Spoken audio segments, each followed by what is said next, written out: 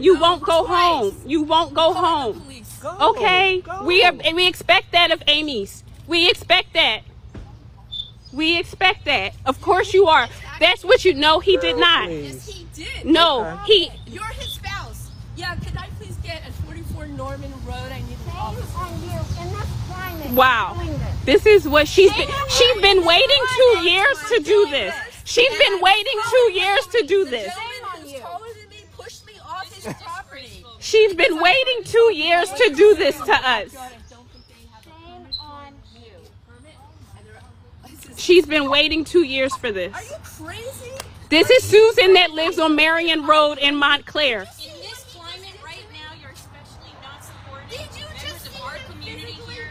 Who pushed me 10 feet? Sounds like you didn't do it. No, I watched it. Because they're saying he didn't. I didn't put my hands on you, woman. Are you kidding me? Just because I came over here alone, I should have brought my son. Now, are you threatening? Are you threatening us with your She's sons? not admitting to it. Are you threatening us You're with your saying you sons? did it. Are you going to No. say you didn't put your hands on me? Ain't nobody put their hands on No you. one put your hands No on. He one put put their his hands hands on on me. I asked you to please leave. No. God, because you're attorneys, you know what to do. Exactly. So please walk away from our property. Go away. Go. Okay, just let her. So our kids don't have to see the police, please. Please just go inside with them. He just got really crazy in my face. Witnesses here, and they're not the only lawyers around right now, and I believe these witnesses. He was angry.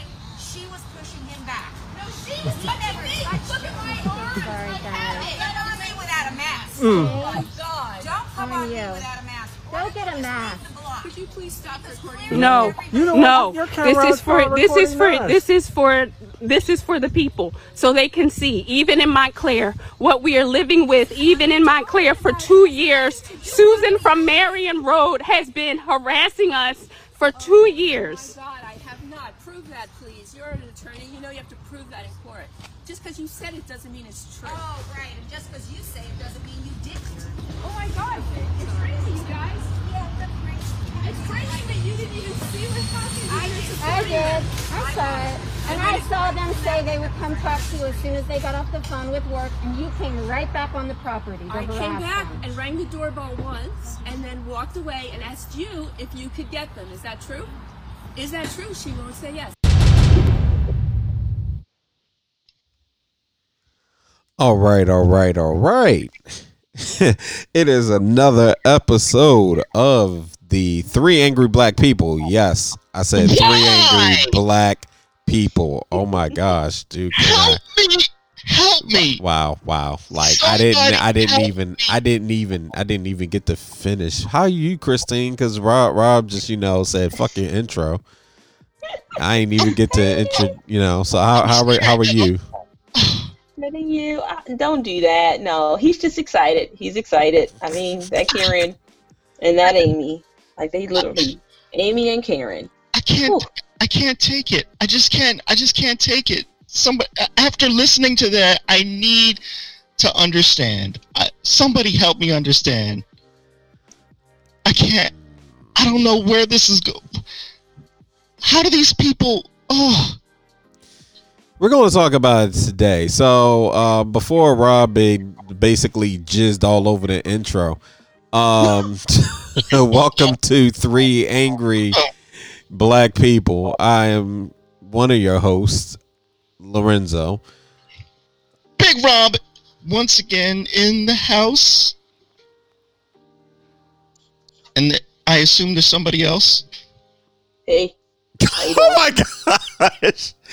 Oh gosh. Christine's in the house, y'all. Oh my gosh.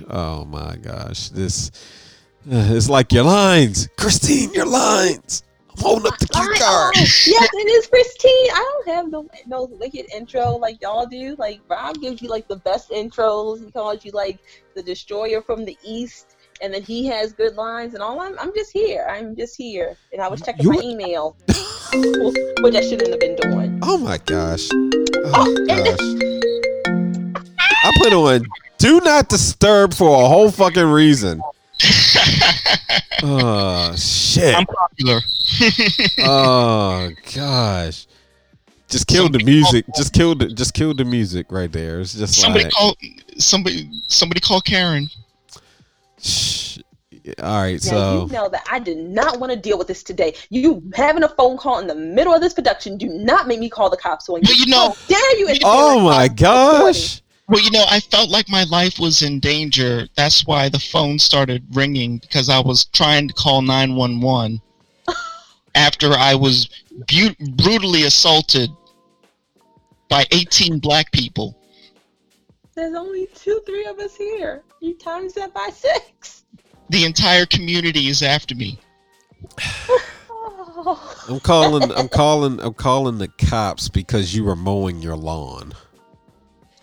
Which is by HOA standards. I'm not trying to get that fee, ma'am. Gosh. There's a rapist. You are not you are not following the home association neighborhood whatever guidelines.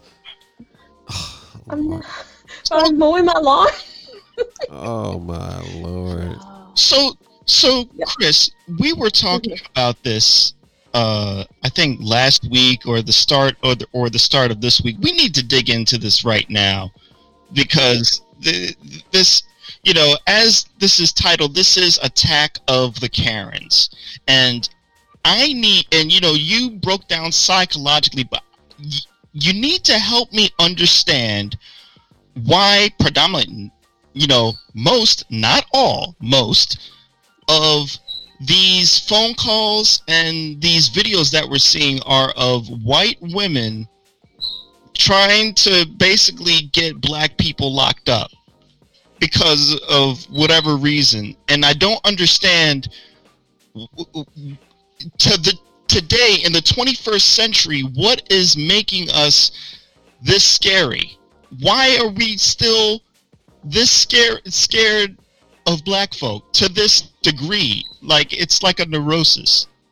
It's literally, I hate to say this because sometimes I feel like I'm not intelligent enough to speak on the subject, but it's really ingrained in their psyche, and it's been ingrained in the psyche since the early, I'll even say probably BCE, since like the 900 BC, well, not 900 BC, but it's been ingrained in the system. And it's been ingrained in the system because that is a way of control. So you say, oh, look at these people over here, and they're peaceful. They're like, hey, you want to trade with us? Like, when you start researching African culture, like, they were very much like, yeah, you can trade with us. Yeah, we'll sell you our goods. And then they'll be like, well, we want exclusive rights. And then I'm going on a tangent, but my tangent will come back to the point that you just asked. And then, like, certain countries will be like, we want exclusive rights to what you're selling to us. And then, of course, like, the different leaders of the areas would combine together and like, nah, we trading with all of y'all to get all y'all money. And they will come in and it's like, okay, we know how to do this. So psychologically, they're like, look at these. And then when you see someone new, look at these people. They're bigger than us. They're powerful than us. They don't, they intimidate us. They might rape and kill your children. And you perpetuate that image. And then you have now a whole culture where you're like, oh my God, the tenure of their voice, not tenure, but that's the wrong word. The height, the look, their just body mass infuriates us, scares us. The only thing we can do is call for help. Calling for help means bring your picks, bring your pitchforks, bring your fire, string them up, which that's what they do with a noose, and kill them, which in all reality really goes back to they use fear intimidation to their, to different women of the culture, to say, hey, they're bigger than you, they're scarier than you, they're trying to kill your children, they're trying to rape you, they're trying to take you away from us. And in all actuality, it's just like, nah, we're just trying to trade this stuff so we can get some of the stuff you got because we want trade agreements. But let me flip the other side of the coin. So you're saying, big scary black people, I got that. You know what I mean? And it's been that way for a while and they feel intimidated. Okay, I got that. But there's also programming on the other side of the coin in terms of minorities, I feel like too, because we've been programmed as well to not trust, as black folk, not to trust white folk, But have we?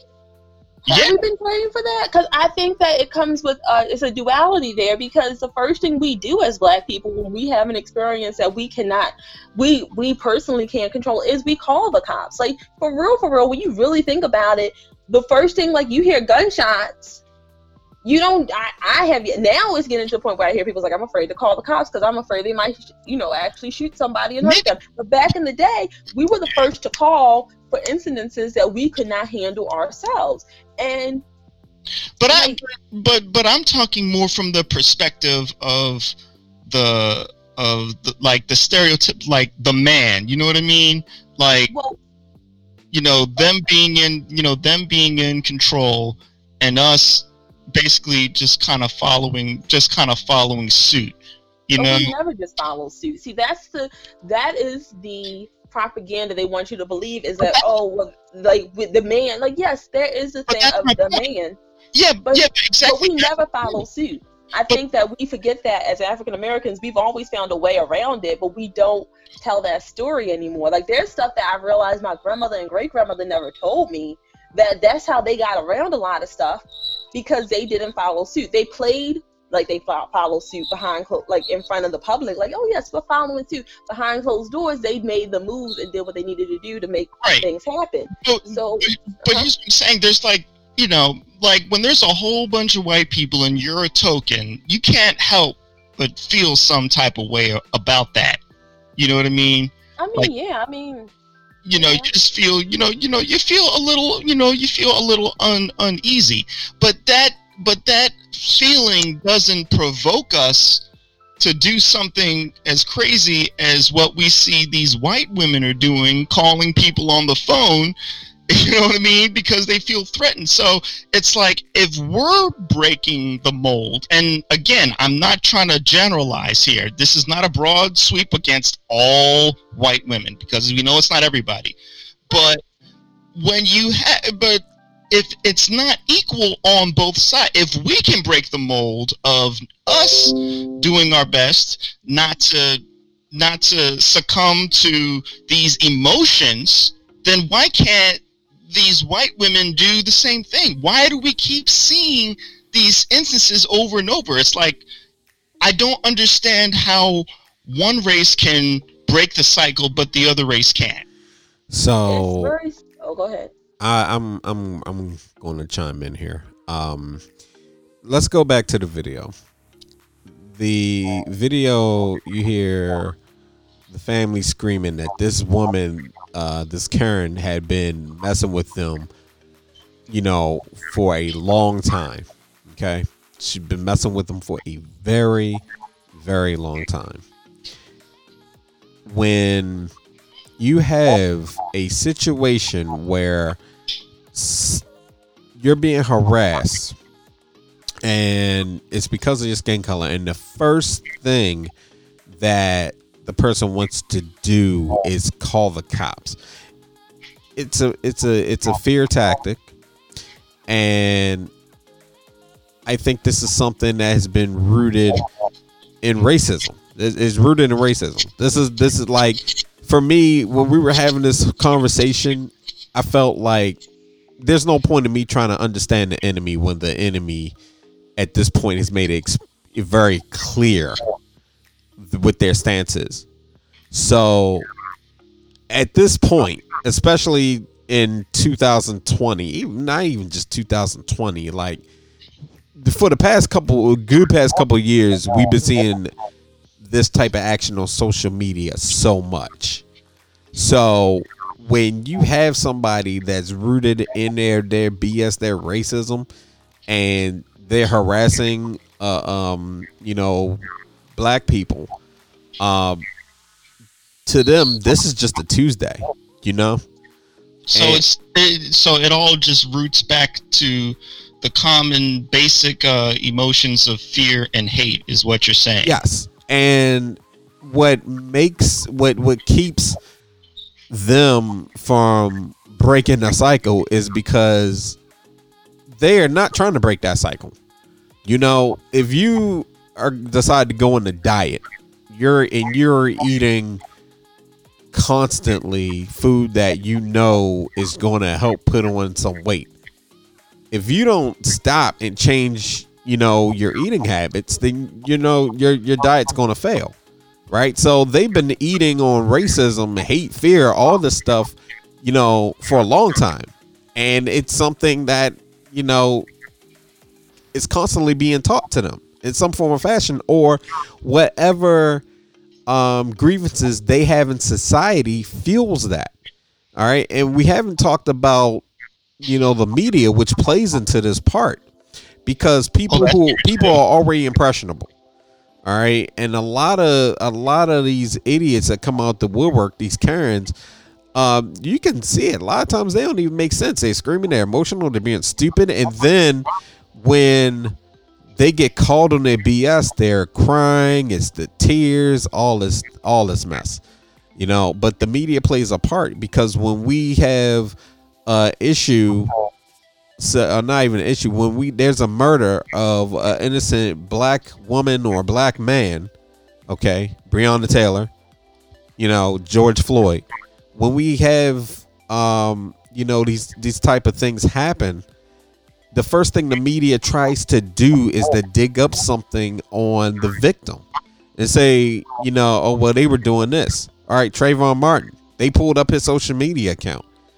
Trayvon was into martial arts, but they found the one thing on Facebook or social media that they could use to quickly try to assassinate his character. Same thing with George Floyd. They always go that angle of, well, yeah, they got murdered, but they were this type of person. His life didn't, he didn't really live a pristine life, as if that had any relevance on the fact that there was an injustice done. It's like, well, hey, if they're not squeaky clean, then what are you saying? It's okay that this person got murdered when they shouldn't have? Because if they can paint the victim as a villain, then people, and this has happened, people will suddenly be like, oh, well, I guess it's okay. And they totally ignore the system. This is what you people do. You know what I mean? They will ignore systematic murder. They will ignore it. And they will try and defend the actions of, the officer, the person that was wrong. Or even in this situation, Karen, oh, well, you know what, well, maybe they were being loud and stuff like that. Now, in some situations, there's more to the story. And, things do happen like that, but it's rarely ever a thing. Like when we had, it was a story about this guy who went in Chipotle with his friends. We might have talked about this before, but he went in Chipotle with his friends, and there was a young lady there that was like, a young woman there. She was like, look, I'm not serving you guys. All right. You want to, if you want to get this food, you're going to have to pay. Like she would see them all the time, and they would pull a dine and dash. Now, at the time when the video was shown, all we saw is a video of her refusing to, serve them, refusing, to make anything for them. Oh yeah, I saw that. Yeah, they were using our, they were kind of trying to use the whole thing of unfair treatment to try and paint a false narrative. Yeah, exactly. Exactly. They were using that to paint a false narrative, and then it came out later that they run a scam all the time. And I remember this person actually posting it from his own social media account, but when it was found out, Twitter descended on him, and of course ran him off. He probably got a new profile and everything, but he was put out there. Him and his friends. So that's a rare situation, but majority of the time, like the clip that we just played, there are people who are simply trying to live their life, and they're getting harassed by these racist ass Karens. Just like the dude that was writing Black Lives Matter on his own property.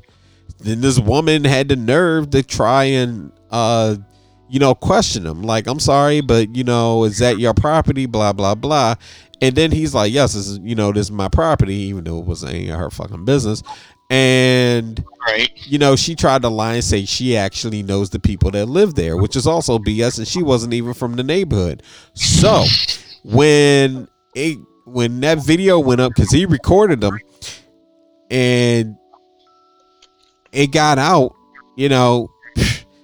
she got shut down. And of course, it's always the same thing. They get caught in their racism. They're put on for the world to see. And then they want to apologize because suddenly their job knows about it. They're getting fired. In the woman's case, who was harassing the homeowner, she had a skincare line that she was promoting or selling, and people quickly went and found any shop that was carrying her stuff and was like, yeah, you shouldn't carry this because this, that, and the third. It's to this point, I'm like, I'm not even trying to understand it. It's pointless. I'm not trying to understand why they're doing that. And then honestly, we have to try though. Because here's my thing. I'm not going to try and understand a person that's got a gun to my face. If a gun is put to your face, okay, what are you going to do? But knowledge is power, my friend. Knowledge? No, I'm not saying that knowledge isn't power. But my thing is, you're in a situation where somebody is trying to do you harm. Sure, you can try and diffuse it, but if this person already has it out for you, at this point, it's going to be either sink or swim. So, right, but what I'm saying is that, and if you're in the middle of it, yeah, I get that. But I mean, moving forward, you know what I mean? So that we can educate people and teach people. That's what it really comes down to me, because we have to do better as a society. No, they have to do better as a society. Yeah, fuck them. Cutting you off. But at the end of the day, how long do we have to keep educating them? We have written books, we have done podcasts, we have done marches, blogs, we have done so much stuff. We have done protests and riots. We're at the point there's videos back in the 1970s. Toni Morrison was like, "Why should I be?" Phil, what does she say? I will not eloquently put it, but she says, your inferiority is not my problem. You need to fix that. She has done millions of videos. James Baldwin has done millions of videos. The only thing we need to do, and I really do stand by this, is two things. We need to stay black and keep from dying, and we need to come together as a community and stop hating on each other. We need black men to stop hating on black women, because I have no idea what this is about, because I'm like, God damn, y'all hate on us more than other people. We need to accept our LGBTQ community and make them feel inclusive, and we need to come together and have an agenda, because I'm sick and tired of always having to explain to Karens why they're wrong. The Karens, the Nancys, the Betsies, the dumbasses. And let me just tell you this, and I'm going to say it real quick, and then I'm going to shut up and let you get to your point, because Rob, you are the voice of reason. But I just want to say, for everybody who's complaining like, oh, I'm so sick of hearing the word Karen, oh my God, that's my name. Let me tell you, y'all been calling us Laquita, Shanika, Kaquita, whatever. You've been doing it to Latin Americans, you've been doing it to Black Americans, you've been doing it to the Asian Americans when you call them Ling Ling or Chi Chi. And I'm like, y'all some racist ass fools. That's why them Vietnamese nail techs be cussing y'all the fuck out and talking about how crusty your fucking feet are. And then let me tell you, and then you do it to Native Americans saying fly bird, something that's not their name, and even if it was, respect it, because that's their damn culture. I'm sick and tired of it. So now y'all got it. Y'all got it with the Beckys, because we used to call y'all Beckys for giving hit to people, but now we call y'all Karens for doing this racist ass shit. And the only reason they're doing this racist ass shit, as Lauren said, is because they don't want to give up their power, but power has corrupted them. Let me tell you another thing that I wanted to throw in about history is the reason why they were afraid of us is because we're genetically diverse. We're not doing this ancestral thing to keep our bloodlines pure. They did. Look back at their history. They slept with their cousins, their first cousins, and have all these genetic malfunctions. Our genetic issues come because of our environment. Your genetic issues come because you were sleeping with your first cousin, or your first cousin slept with your mama, so now your brother's your uncle, and now y'all have weak bones, and now y'all got fucked up faces. Go look at Prince Charles from France. He had a fucked up face, fucked up jaw, and was drooling, and had a psychological issue. I'm just saying, for real. And then again, I really wish they would understand that they're not the majority. They were the minority in the world when you really look at the grand scheme of things. You had Asia doing their own thing. You had Africa doing their own thing. You had Polynesia doing their own thing. You had South American indigenous people doing their own thing. You had Native American indigenous people doing their own thing. So Europe was the minority in all of this. I'm so sorry for going on this whole tough rant. I apologize, but it's actually no. And I'm done. I'm gonna calm down and center myself. Oh no, but see, get your hand out my pocket. But see, that's my thing. I don't feel as though trying to understand them is going to get anywhere. I do think, however, we're going to say knowledge is power. Then it's the knowledge of understanding yourself and that these things happen and what you can do to possibly circumvent these situations. That is what I would rather, as the black community, try to understand, because there are some that are still oblivious that even in 2020, they're still oblivious that there are people that are going to hate them for the color of their skin or their hair or the way their hair is styled or, their name, the way they talk, the culture. Problems regardless. Right. No matter how, I mean, that is a good point. No matter how much progress we make as a people for everybody, we're always going to have hateful people that want to usurp power, that want to enforce their dominance simply just out of, I guess, maybe out of nature of just wanting to be better than the next man or woman. So I guess that's a natural course of action. And it's also to harken back to what I said. It's racism. It's just racism, and also I think that it's just people not thinking for themselves. Back in September, 9/11, when that occurred, I'll never forget. Fox News had let this old woman, say that they need to go back where they came from. Okay, that was said on television, live television. Now, at that time, what year was this? This was when 9/11 happened. This is literally when 9/11 happened. Oh, okay. So 2001. Okay. Yeah, this is 2001, and they allowed this, and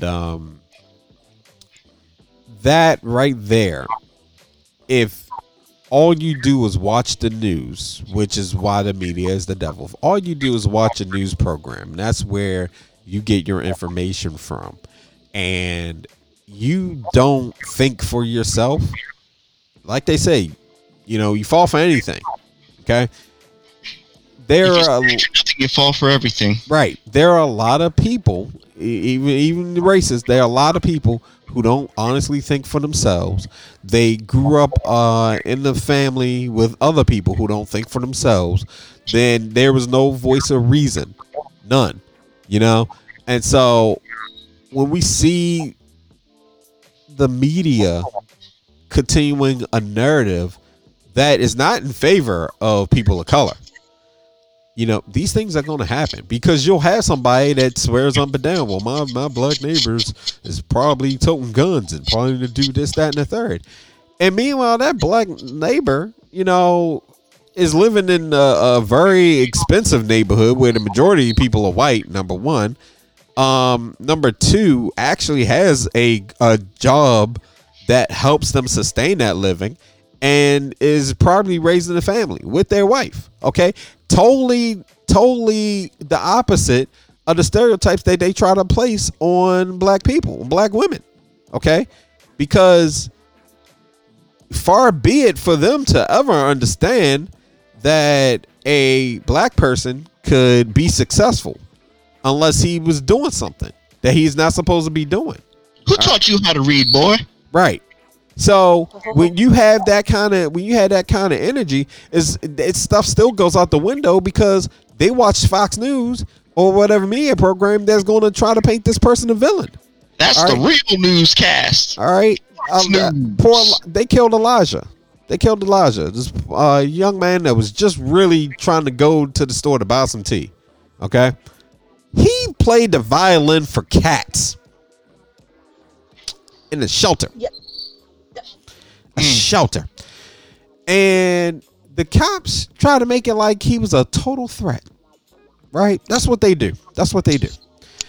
And you would have some Karen, okay, roll up and say, well, he was probably doing this and that and the third.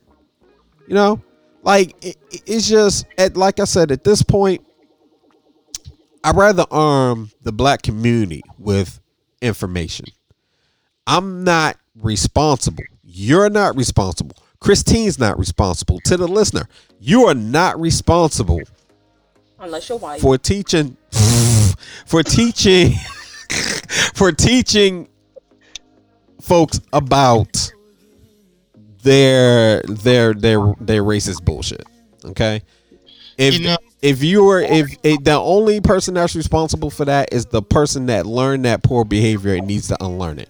I'm not about to go ahead and teach a whole class, and there's a lady that does that, about racism.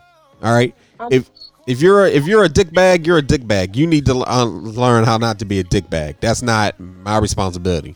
And let me just say that I am very proud of the people of West Virginia. When I went on vacation on my journey through there, that I was treated very well. Now, I'll take that on face value, that they weren't just putting on a show, but regardless of the motivation, even though I saw, some signs left and right that I was actually, the only black person there, and everybody was very friendly to me. Mm-hmm. But the only did I tell you what I saw on like the front lawn, or did you read that on Facebook? What I said? Mm-mm. So look, again, everybody, was, kind to me, but somebody had a portrayal, and I didn't get to see it that well, but somebody had a portrayal of a lynching, like a dummy getting lynched on a tree in somebody's front lawn. Nope, we ain't doing this. Let me tell you right now.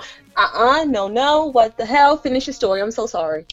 No, so, I mean, again, so look, just to put it in context, I was going to Deep Creek, Maryland for some vacationing last week, and my wife had seen it and was like, look over there. So we were driving as we saw it. I didn't get to see the color of the person, but regardless, it was like a dummy, and that was being hung from a tree, basically, on somebody's front lawn. Now, regardless of the reason why you're doing this, knowing the country you live in, knowing the temperature of this country that we're in right now, and the fact that nobody around you has taken this down, it just told me a lot about the community that I was in. And again, I'm not saying all West Virginians are racist. I know that, again, I got family members that know people that live there, and, but just the fact that still existed to me just astounded me. It's just dang. And here's the thing. Oh gosh, I won't go into that. Like, by the way, you can get really good cleaning supplies in West Virginia, because I don't think they're really worried about mass coverings right now. So if you need to get some cleaning supplies, West Virginia is the place to go, because I stocked up. Yeah, that's good to know. But I'm afraid to go to parts of Maryland and West Virginia. I've been 3 times. But like parts of Western Maryland and West Virginia, like, no offense, I'm pretty sure they're good, so all the earth people, wonderful people. They vote red too many times. It's just like they're red. I'm like, why are you always voting in the red when y'all are the ones who need the funding the most? Like, they vote in the red because they assume. See, this is what I was once told, and this is always perplexes me, and I left it alone because I said, you know what, I can only vote for the things that will work for me. Like, I understand I can only come above my station so much until like systematic racism is done for, and until we have a system of equal, not just equal rights and equal equilibrium for everybody.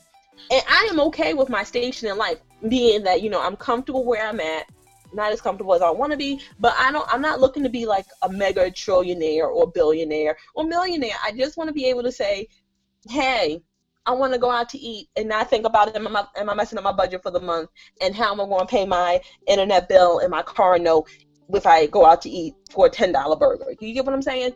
Right. But somewhere in the mind of people who vote red think that because if they work hard and they do right and they bust their ass, they can be the next. Pull yourself up by your bootstraps. Yeah, they can be the next billionaire, and that's not how it works. Money stays with money until you break that barrier. And if you would vote for your interest, which is like, I just spent like $2,000 on healthcare this month. Let me just let the government give me universal healthcare because it's not free. I might be bringing home like $100 less a paycheck, which sucks. But now I can go to the doctors whenever I got a water on my hand. Let me go to the doctors. Hey, my coochie smells bad. Let me go to the doctors. I'm just saying, maybe if we just do something like that, we might come home with less money, but it votes for your interest because now you're healthier. And guess what? You're sticking it to the man because the man wants you dead. See, this is the thing that I don't think people really understand. Like, healthcare is a capitalistic system right now that is killing us. They do not want us to be healthy because healthy people means that there's people willing to work in these areas, which means they can't send these jobs overseas. Let me just, I'm sorry to cut you off real quick, but I just received an update from my lovely wife who texted me, who was on vacation with me. I was wrong about the location because I think it was probably near a border area, but that racist site that I saw was not in West Virginia. It was in Maryland? Yeah, it was in Maryland. Oh, yes, because Western Maryland.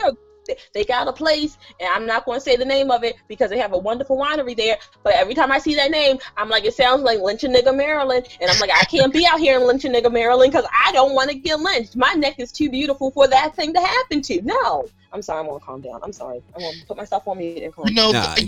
I love that. I love the energy. I love the energy. Oh, yeah. I love the energy. And also, this conversation brings up a topic I want to shift into. I think I was about to shift there too. Go ahead, man. So we still going to get back to the Karens because this Attack of the Karens day, and got something to say, but before we really huh? I was just saying Attack of the Killer Karens, like Attack of the Killer Tomatoes. Oh my gosh. Well, you know what? Actually, before we shift, let's talk about that. So we called the episode "Attack of the Karens," and this actually originally was just going to be a segment where it's like kind of the the Karen of the week, whoever like really did the most, but it feels like the universe had heard us in some way and decided, they've been on a rampage. Let's give you a couple of candidates, right? How about a delegate? How about a Congress worth? Right, like, you know what? Like you need a couple stories, don't you? Well, we got them. So because of how crazy it's been, we decided to just take that segment and actually turn it into the title of today's episode. But going forward, you're definitely going to get a Karen story. You're definitely going to get one. And shout out to Christine, because we don't just call Karens, what you would think typically. Although there's all types of Karens. They come in different flavors. We should have played the intro where the woman was dropping the N-bomb to the other white person. Nah. I like what you had more because I think it really hit home. But let's talk about that because I think she definitely had took the lead. That's where I thought you were gonna go. Well, no. Actually, it's a story that has something to do with Maryland. That's why I was just like, But let's talk about this lady. So I didn't know, that a white person, could also be called the N word with the whole ER. You know what I mean? I didn't know, but this lady saw herself fit to say that to another white woman, and this lady was complaining because I guess they were moving furniture or something, And this woman is so bothered by them at like 3 or 4 in the morning, she goes out and starts fussing with them. So then she turns around and while fussing and, you know, carrying on, she decides to go ahead and call him a nigger. Like, just call him that. And I'm like, get this nigger off my property. Right, like, and she didn't just say it once. She didn't just say it once. You know, she went in, and then she did a Facebook post talking about it.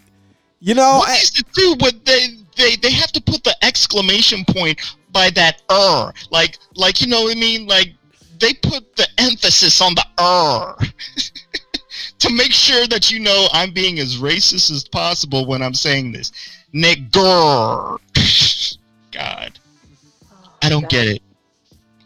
I used to have a manager that would call other white people the N-word, and I would just look at her and I'm like, you know, you can't use that word. She's like, I can use that word. She's like, I'm not calling you that. I'm calling them that. They're dirty. And I'm like, why can't you just say white trash? And she's like, oh no. And like, that's a whole nother thing that I realized is like, we all, and this is why I can firmly stand in this argument, which I don't want this to be the sword I die on, but if it is, it might be. Every other culture is allowed to have a word they can call in amongst themselves. I won't say the words, but every other culture, even the LGBTQ, has words that they can call amongst themselves. And technically, when you think about it, we should not be, we don't have the right to say it because we're not in that culture. So I feel like that's how the word nigga works for us. I know some people's like, I don't like that word. I don't want to use that word. That's a derogatory word. We're not going to do it. And I said nigga with an A and not the ER. But this manager, I won't say who or when or where. You may have met them, Lawrence. I said that on purpose because man or woman. Back to me. I'm not going to say that because if it gets back to me, I know I'll get cussed the F out. I'll text it to you in the group chat. But either way, they always said it. And then they always had this thing when I would work with them. And this was a few years ago, so it wasn't any recent managers. Bam. Where they're like, oh, your family's outside, Christine. Go help them. Your family's outside, Christine. And I'm like, what is she? Oh, I just said she. Never mind. What are they talking about? And I would go, and it would be black people, and I was like, yo, what the F? And like, let me just say this: in retail, black people don't always buy from other black people. They don't. I have worked with plenty of them, and they have said, okay, and then one of my colleagues will go over there, and they get them to buy however much. It's just something I can't explain it, but. This is what she would do. She used that word real hard. She's like, oh, those white N's are out there. I'm like, did you really just call this white man an N-word? Oh, yeah, she called this white guy a white nigga because he was dressed like he was like, you know, I know who this culturally is. He looked like he was into like hip hop and stuff. And then talking to him, Homeboy was more country than anything. He just liked wearing jerseys, and he was super cool. He liked going down to Georgia to go shooting and camping. He was just real relaxed. He just liked wearing jerseys. And I'm like, she really called this man a nigga. And it was a white man, and I'm like, So before we continue, I think it's fair if I give everybody my standpoint on where I stand with that word. So by and large, I am a firm believer in context, no matter who is saying it. Now, unless you've been living under a rock, you know how racially charged that word is. Okay? Typically I just don't use it just because I just feel like using other words, you know, and I know, and I am aware, just like everybody else should be aware of how racially sensitive that word is. So regardless, if you are going to play the game of dropping N-bombs, you have to understand that while you may mean it one way, it is a charged word, meaning that chances you should only use, and I'm speaking to black folk too, you should only use it sparingly, because every time you do, you're walking a racial tightrope, regardless of how you meant it. Maybe you didn't mean it in a derogatory way, maybe you meant it as a friendly way, but regardless of who's saying it, because you know our culture and the way our culture views that word, you have to be careful. You just have to be careful. You have to be aware of how other people are saying that word. Even if what you're doing, like I just did earlier, I was using the word because we were talking of the topic of that word. Okay? So that's why, typically when I use it, I'm speaking of in the context of people using that word or showing you an example. So by and large, we should all just be aware that if you use it, you're basically rolling the dice, and you need to be careful. But I'm on the other side of that because I used to feel that way, but then I read this essay in college, and then I read more like similar essays to it where it was like this. The essay was called, it was by Gloria Naylor, and she wrote about the word nigga, and she was like, culturally, she understood what it meant in her culture. She's like, we took this word from our oppressor, and then it started to be a term of endearment. Whether it was right or wrong, she said it's a term of endearment, saying, yo, what's good? Like, she didn't say, what's good, my nigga? But she would say something like, you was like, I can't believe that nigga hit like 3 6s this week, talking about the lottery, so now this guy has made money. Or, it was a term of endearment that we used like back in the 60s and 70s. But that being said, yeah, we do have to be more careful, because here's the thing. Black culture seems to be like, I don't get it. I do get it, because we got flavor, we got sauce. Like, all this pain we got, all this traumatic issues that we've had, we've turned it into something beautiful, which I think people need to really, like, they recognize it and they need to appreciate it. But now, like, you have more people who want to be a part of the culture and they want to use that word. And it's just like where I come back to, like, if other cultures are allowed to have their words, and you know what those words are if you are in those cultures, why can't we be allowed to have it? And the issue comes back to, because we don't want you to have something that we can't control. But that's neither here nor there. So yeah, you're right. It was a roll of the dice. Be careful how you use the word. I'm not saying black people can't use the word. I'll even go as far as to say white people can't use the word. But since you are non-black, you are rolling the dice a lot more than somebody who is of our culture. Whether that's right or wrong is a different subject. But yeah, you gonna get punched in the foot. It's like when you use certain words. That's why context is very important. And so if you want to roll the dice, just be just be prepared for the backlash, because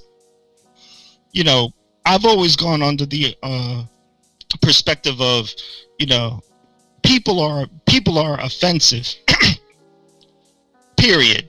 People, to me, and we all use certain words to be offensive. What is your intention? What is your mission when you're saying the things that you're saying? Are you trying to compliment? Are you trying to be funny? What are you trying to do? What's the motivation? So again, it all leads back to the same thing. So yeah. And I just want to get punched in the throat. Yeah, I was going to say, because Christine, when you sent that video, I was a little upset, because when the woman was like, yeah, she was going to beat the woman's ass, I felt like, damn, I was waiting for a WWE style battle here, and instead I just got a regular like World Star smack up. But then it wasn't even World Star worthy. But do you think Karens will eventually like get to that point? Like, if somebody is like mad at you and is trying to call the cops on you, and you call that person a Karen, is that going to be on like the same level? Like, not the same level as dropping an N-bomb, but like it's seen as like a racial slur kind of. They're trying to make it that way. They are trying to make it that way. There are actually women Karens that are getting offended for being called a Karen, and will even be like, I'm not being the Karen. And to me, like, I find it hilarious, because they tried to make that comparison of it actually being just as bad as saying the N-word. And I'm like, no, because that word was used to bring black people down. It was used to demean black people. It What did they was start- what did they start- it fueled the attitude Yeah. to treat black people, horribly. So there in no way ever would Karen be something that is going to have the same impact as Oh yeah, it won't the have the word same has. impact. It It won't would- have the same impact. But I ever. wonder if they start saying, "Hey, man, see, I was talking to this Karen the other day, man. I was like, Karen, shut up." Are they gonna start owning it? You know what I mean? No, they're not because their pride is fragile. The only ones who I feel honestly could get upset and reasonably so is women who are actually named Karen and isn't an asshole. Okay. Oh yeah. That's the only time, and I'm not gonna lie, I feel bad for them. I actually know women that are named Karen, and they are not Karens, aside from their name. They don't perpetuate the same things. They don't tick those same boxes. I don't see anybody getting punched in the face, at least yet, for being called a Karen.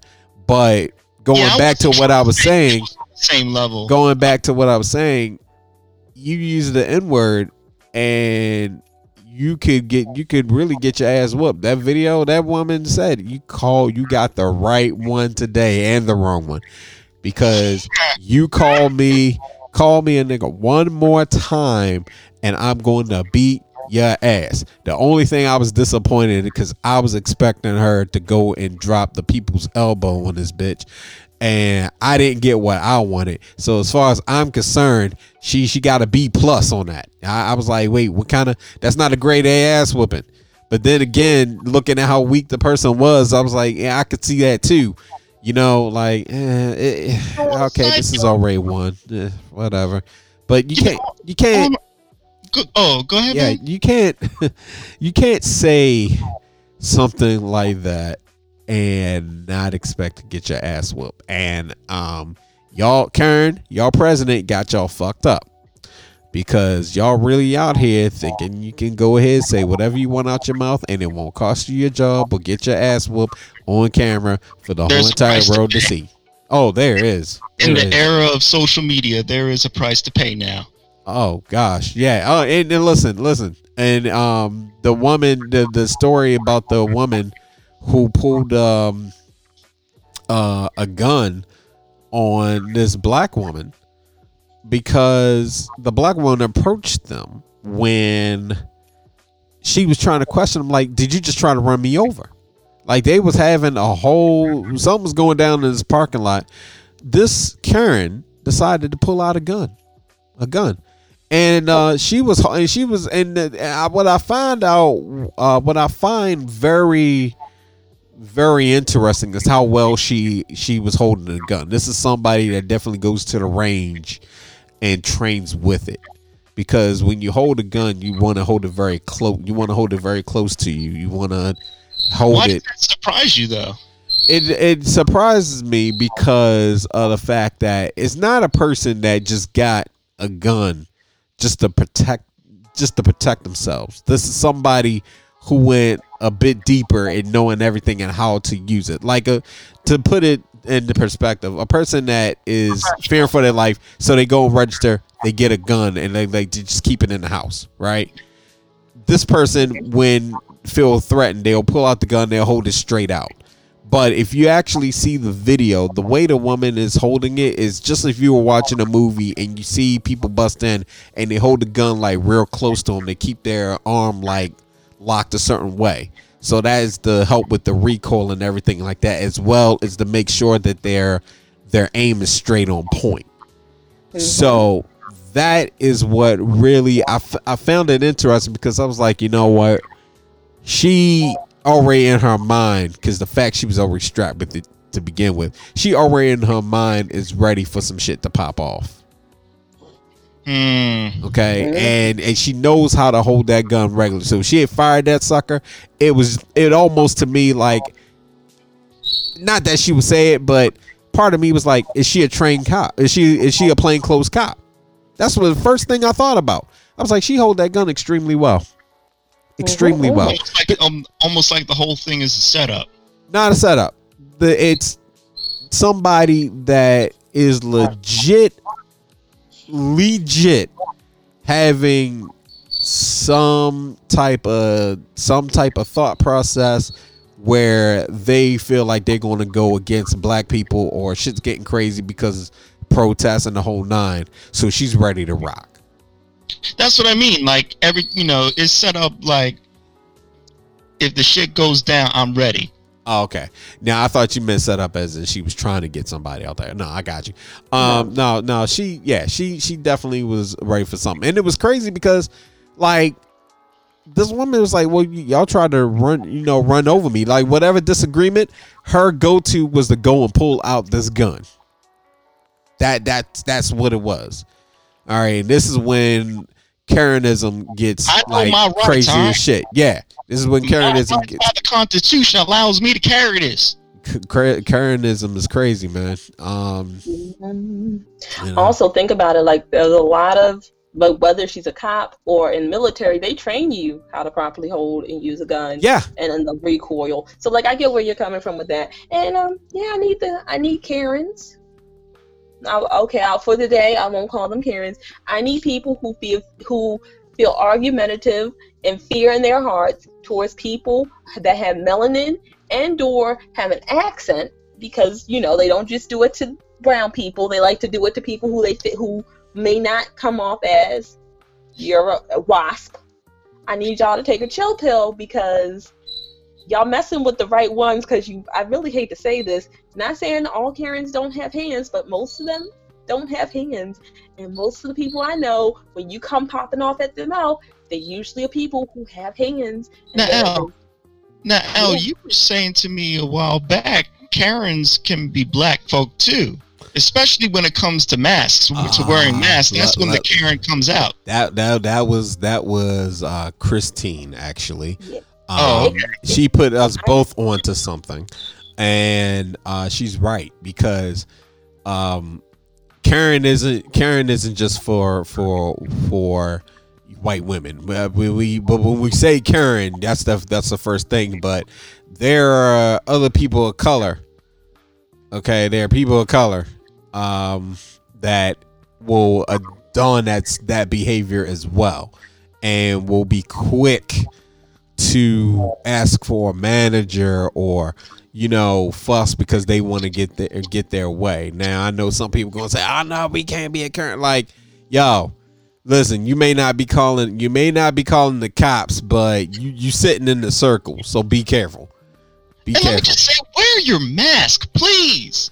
So, if you're gonna Karen out, don't Karen over a mask. Oh gosh, but bruh, they carrying out over all kinds of shit. Cause all right, let's talk about Dummy. Let's talk about Dummy in Starbucks. Cause she's a so-called activist, by the way. She sat there and got mad because this dude would not serve her because she was not wearing the mask, and then she went off on him and started video recording him, and then put it on her Facebook for everybody to come and look at it. I'm like, you were wrong though. You should be wearing a mask. Yeah. Like right now, like you can have people go and get mad because, dude, you're doing something like jogging, okay, or you're calling somebody out for not following the rules, and that same person right to not wear a mask, okay. I don't have to wear a mask. I have bronchial problems. I have respiratory problems. All right, I can't wear a mask because it cuts off my breathing. Thank you. And well, then order your food from Amazon Fresh. Don't do this to me. I will tell you right now, order your food from Amazon Fresh, use Instacart, and don't take back that tip. And better yet, how about, why don't you go ahead and breathe all this infected air in, and then you can go ahead and deal with COVID, and there's a $500,000 bill. Go right ahead. I'm perfectly fine. I'm tired of saving people's lives. All this was created by the Democrats, okay? It was created by the Democrats. So, you know what? Shifting gears. Because before wow, these topics are rolling. Shifting gears here. Let's talk about this, because nothing is seeming to improve when it comes to us being able to get back to some normalcy, because we have people that want to protest wearing a mask. And when there's numerous bits of information out there for why you should wear a mask, people would rather try to sum it up to fake news. When you have a death toll that continues to rise because people can't seem to wash their hands or wear a mask, and yet you decide to go and say, oh, well, you know, it's my constitutional right, I shouldn't have to wear a mask. Like, listen, as Ice-T said it, and this is the best quote ever, at this point, wearing a mask is basically an IQ test. Okay, like it is basically an IQ test. When you see people walking in without wearing a mask and all this shit, yeah, it's bad. It's bad. People are dying of the flu, so I mean, you know, you don't talk about that. What about those people? Yeah, well, those people that got the flu typically stay their asses at home. So that's that. And when you know people have the flu, you know what usually some people will do? They'll go and get a damn flu shot. You know what some people will do? They'll realize that somebody's sick and coughing or hacking, they back the fuck away. When somebody has the flu, they call their job and say, I'm not going to be coming in to work because I am sick. Now, for some strange idiotic reason, you have coronavirus that decided to go ahead and hit levels over 9,000, come in on some Super Saiyan shit for all you Dragon Ball Z lames that can't watch anything else than Dragon Ball Z. decide to I'm sorry, that was a stray shot that shouldn't even happen anyway. When you decide that there's a virus out here, there's a whole pandemic that is shutting down countries, not just the United States, shutting down other fucking countries. When there's a pandemic that has the fucking UN, like, fuck this. None of you goddamn Americans are coming into goddamn Europe. No, fuck it. No, get y'all shit together. When you lead, when your country leads in the number of cases for this shit, okay? But yet, you decide you're going to go outside, even though you know you are sick with that damn virus, you got it. You're going to go outside because it's your American right. You dumbass motherfucker. Maybe we should slow down the testing. Oh my gosh. And you know what? I feel bad. And I'm going to tell you why. When that idiot got in the office and people were panicked, I said, yo, we going to be all right. And somebody asked me, yo, how do you know? And I said, listen, I don't have the answers. I really don't. But, you know, we got to be optimistic. We got to stay strong. We got to stay vigilant. Man, let me tell you, if I could go back, I'd be like, yo, fam, look, some shit really about to go down because this idiot is about to fuck some shit up. Like stupidity. Like, you know what is really scary when there's racism and stupidity and the two merge. But isn't that like not I mean, usually racist people are stupid, but I mean, like, when the god of stupidity decides to merge with the racist idiot, like when there's just this form or energy that just comes into play. Gosh, man.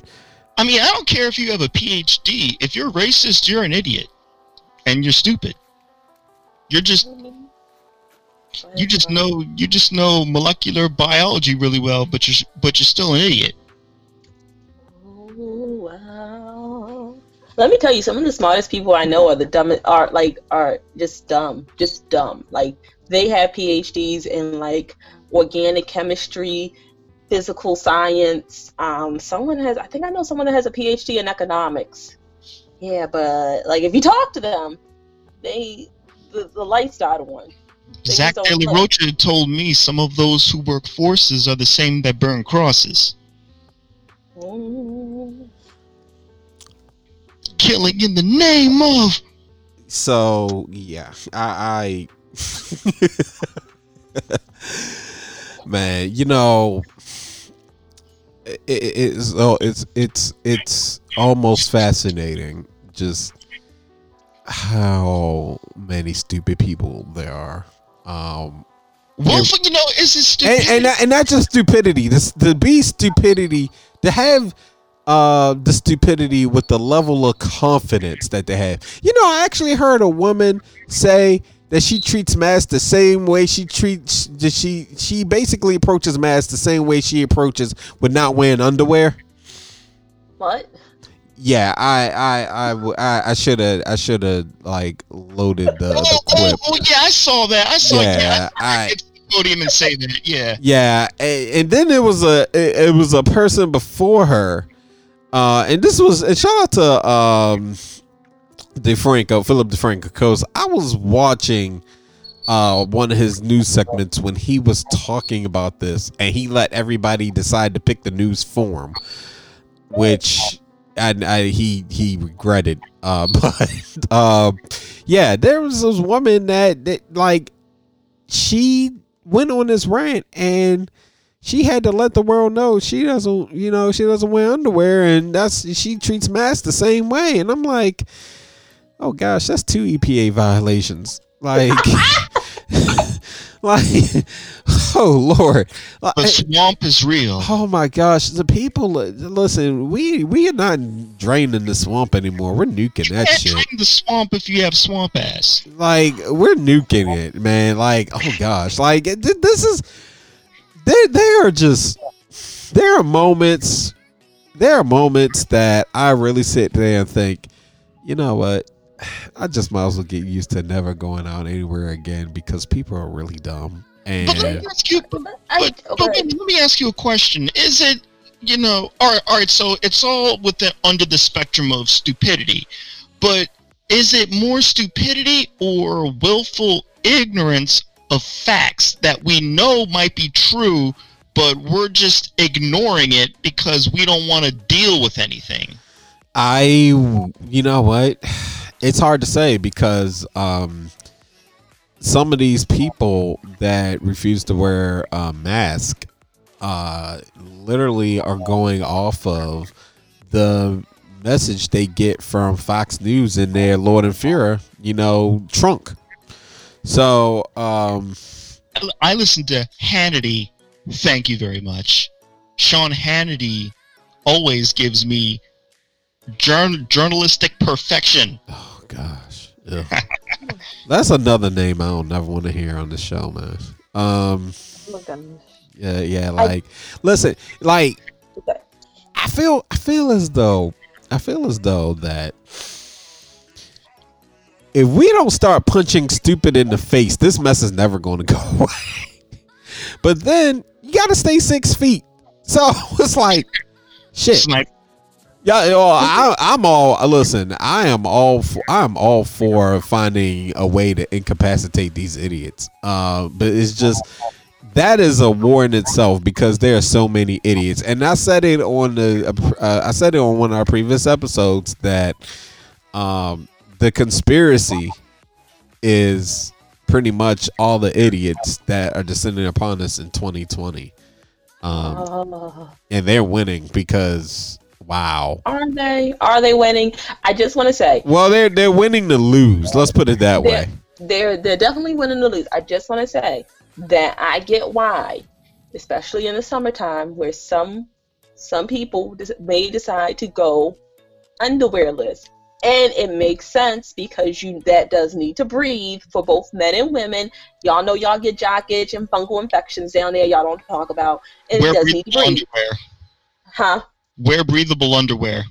That's not everyone can wear breathable underwear. I've met some people who can't. I'm just saying. I've met some other individuals who do free ball. I'm not saying. I'm just saying. Just wanted to get that out there. Wait. But okay. Mask.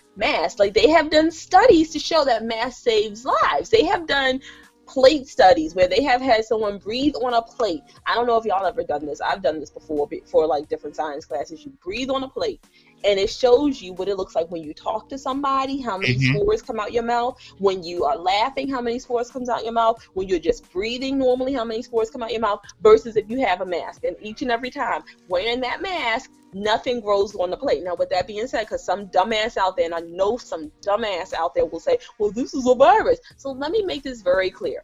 Viruses are particles that get stuck in materials. So it decreases the risk of viruses entering into your system. And even if it does enter into your system, the less amount of the viral load that gets hit in your system, you're less likely to get ill.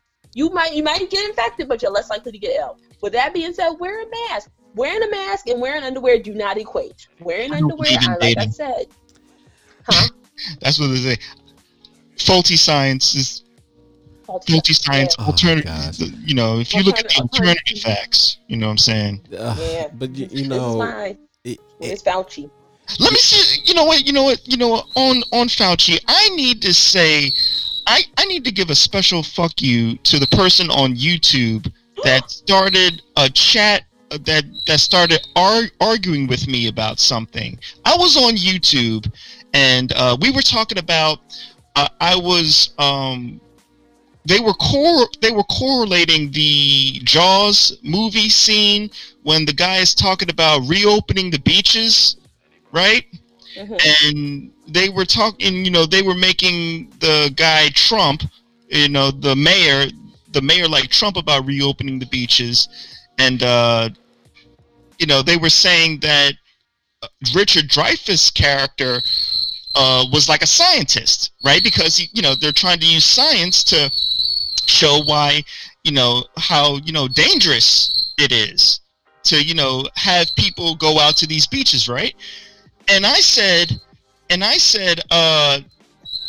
think Dreyfuss, I think, is more of like Fauci. And this one guy accused me and was like, "You've been brainwashed. He's not Fauci. You're one of those people. I'm sorry you've been brainwashed." And I'm like,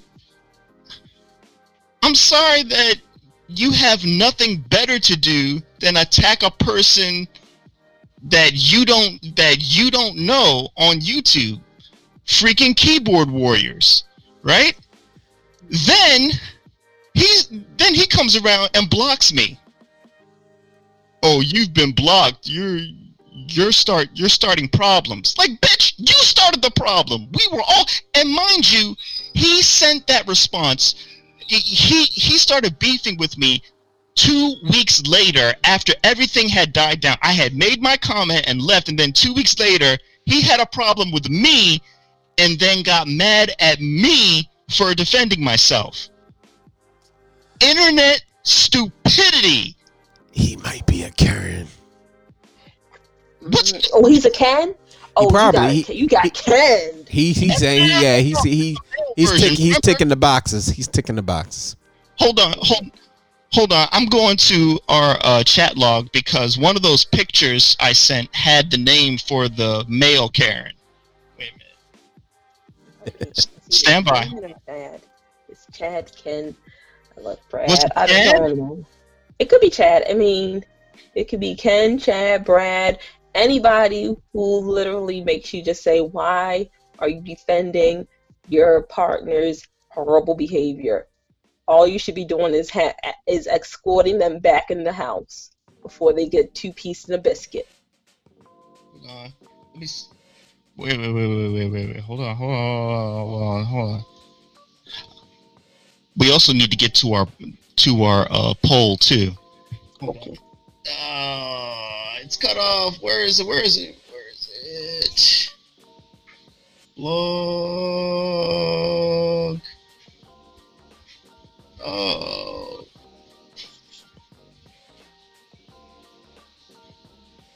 I can't find it. I think they're called Chads. I want to say Chad. I just wanted to come up with the male version, because it's equal opportunity stupidity. But Chad, or whoever you are out there, yeah, fuck you for being stupid. because that's not how it works. When you start beef, you don't cancel the other person and then blame it on them. Your Trump tactics will not work on me. You were the one being stupid, and get coughed on. Oh gosh. When you start beefs, how could you say that? When you start beefs, I'm gonna make a burger out of you. I don't know. I don't eat beef. Assalamu alaikum. So anyway, I just needed to get that out because Malaikum Islam. I just needed to get that out because that person pissed me off. Like, keyboard warriors piss me off now. You know, when you say anything, and when was Fauci saying the name Fauci controversial?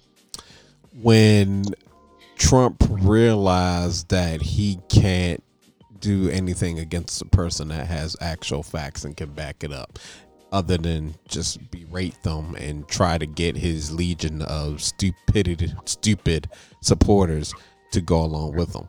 So yeah, that's when Fauci became bad, because again, Trump is trying to win another election. So is he? Oh, I'm sorry. He's trying. I mean, he is trying, but is not going to work in his favor. We'll probably talk about that in some episodes to come as that gets closer. Ken, his name is Ken. Yes. The male Karen. I found the picture. The male Karen. It's Ken and Karen. I like that. I like that. Yes.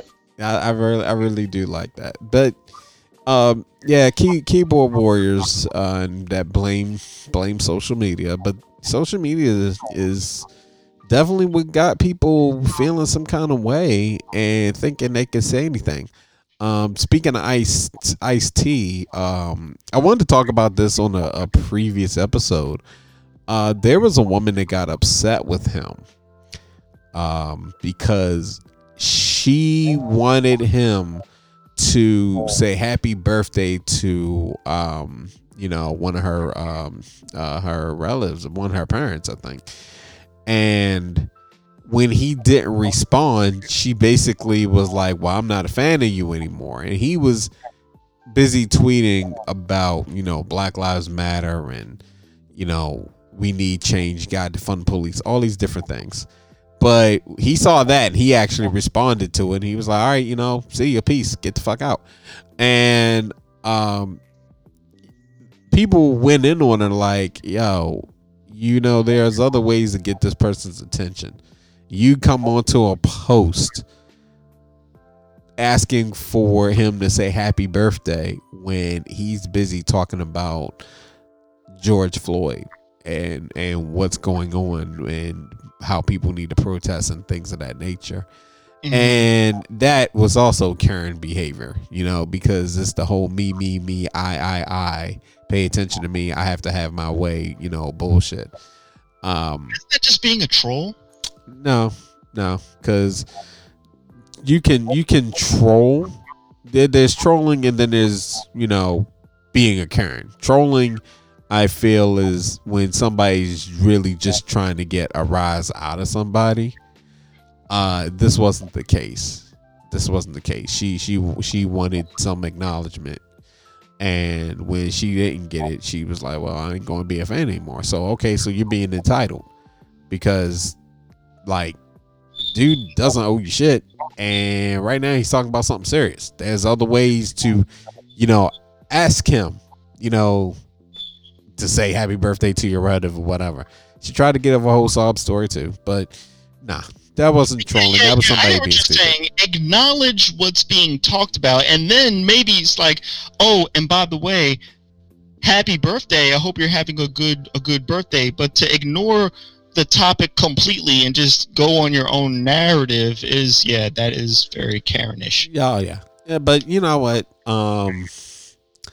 We're always going to have a Karen segment, so this is going to happen. So from now on, folks, y'all, when we deem it fit, y'all are going to hear about a Karen. We'll pick one out the bunch who gets the Karen of the Week award. And what a top, or maybe we'll do a top 5. I don't know. But no, you said the KOTD, Karen of the day. Karen of the day, and yeah, Karen of the day. So that's what it's going to be. But moving along, because we definitely do have some topics to get into, especially Rob's latest poll. Good gosh. Yes, that's right. I wanted to talk about Atlas Management.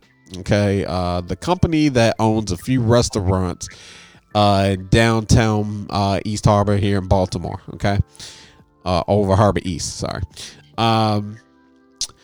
Y'all saw the video, and where this woman her and the son was denied service at Ozeo Bay restaurant because of her son's attire.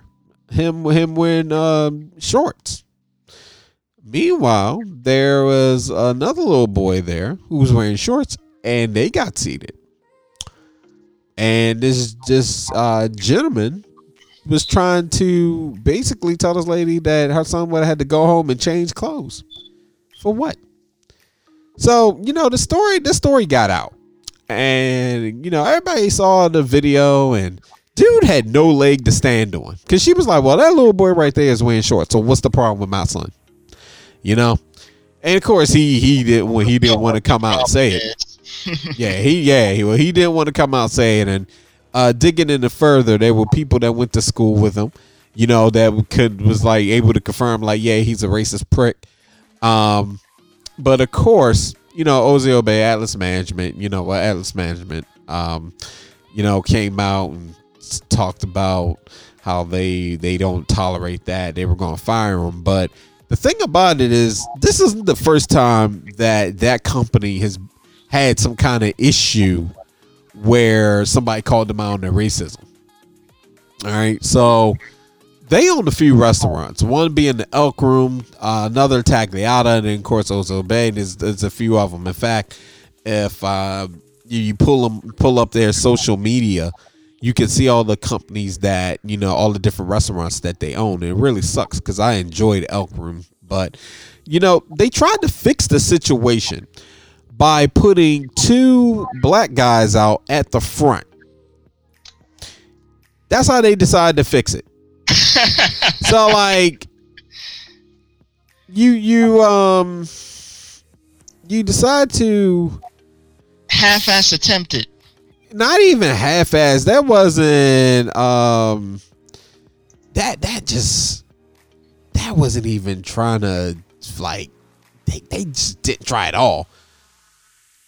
I remember you showed me that. So they didn't make any type of public statement, I guess is what you're saying, but to try and rectify the situation, they just put 2 black people out front to say, hey, look at us, we're inclusive now. They were trying. And it's Atlas Restaurant Group. That's who it is. Don't go there at all. Well, yeah, there's a few. I'm actually getting ready to pull up their whole lineup. But yeah, they suck. Wow, they really do suck. That guy, I'm glad you mentioned. I'm glad you mentioned that. That I had, I did want to talk about something else. I did want to kind of switch gears a little bit, but I wanted to kind of talk about the commercialization of Black Lives Matter and then its disappearance a little bit. Yeah, we're gonna go into that shortly, because there are companies that are trying to seem supportive and they're really not. But yeah, so Atlas Restaurant Group. So for those of you who want to boycott this company, and I am almost worried because it looks like they had owned one other business, and I was just like, oh fuck. I was like, I like that place. Shit. But yeah, Ozeo Bay is one of them. They got Azumi, which is another. Oh wow, that account was suspended. I wonder why. Oh Lord, all their accounts. Oh, hold up. Okay, yeah. So looks like they may not have. Oh wow, the Elk Room account has been suspended. Oh shoot, Chop Tank. So yeah, Oh, they nice. got a few. So it's Ozio Bay, Azumi Baltimore, Lock Bar, Tagliata, Find the Elk Room, the Bygone. They got the Chop Tank, Ozio Beach, Ozio Bay Houston, the Italian Disco, and the Lock Bar. Now there's only a few of those in Baltimore, but Oh man, we can't go to the Elk Room anymore. nah. Nope. But there's another spot we know of. So then that's not the only one location. We there's plenty of other speakeasy locations that we can go to. So All right, good. yeah, but there's that. But yeah, they tried to remedy the whole situation about putting two black guys out. Like all right, like you think that's going to fix it? Like no. We're not stupid. People aren't stupid. They really aren't. And look, and I'm just going to dive into one of their posts. Cause see, they had that post 6 days ago and they've been real quiet. So they were like in partner with FS Baltimore Harbor East, Atlas Restaurant Group has made decision to discontinue its dress code policies at both the hotel's restaurants, the Bygone and Maximon. So then, people are going through and they're like, you can have a dress code, but don't enforce it only for black people. And then I like how somebody was like, translation, the hotel made us do it.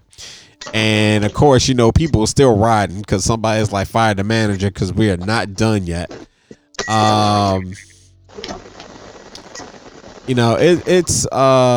It's sad. Now, one person was like, sounds like you acting on fast. So he's like, I hope Latinos are welcome or at any other restaurant owned by Atlas Group, wish me luck.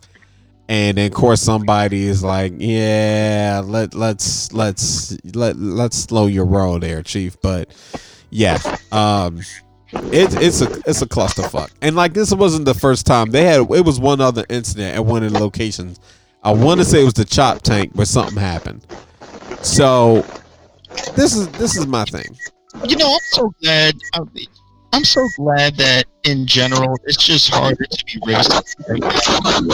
Oh gosh, what happened? Whoa. Danger, Bill Robinson, danger. Right. Like, what is happening? Oh my gosh. Nah, this is my thing. And yeah, I like that people are calling out these companies when they do something, because that's what's making the change.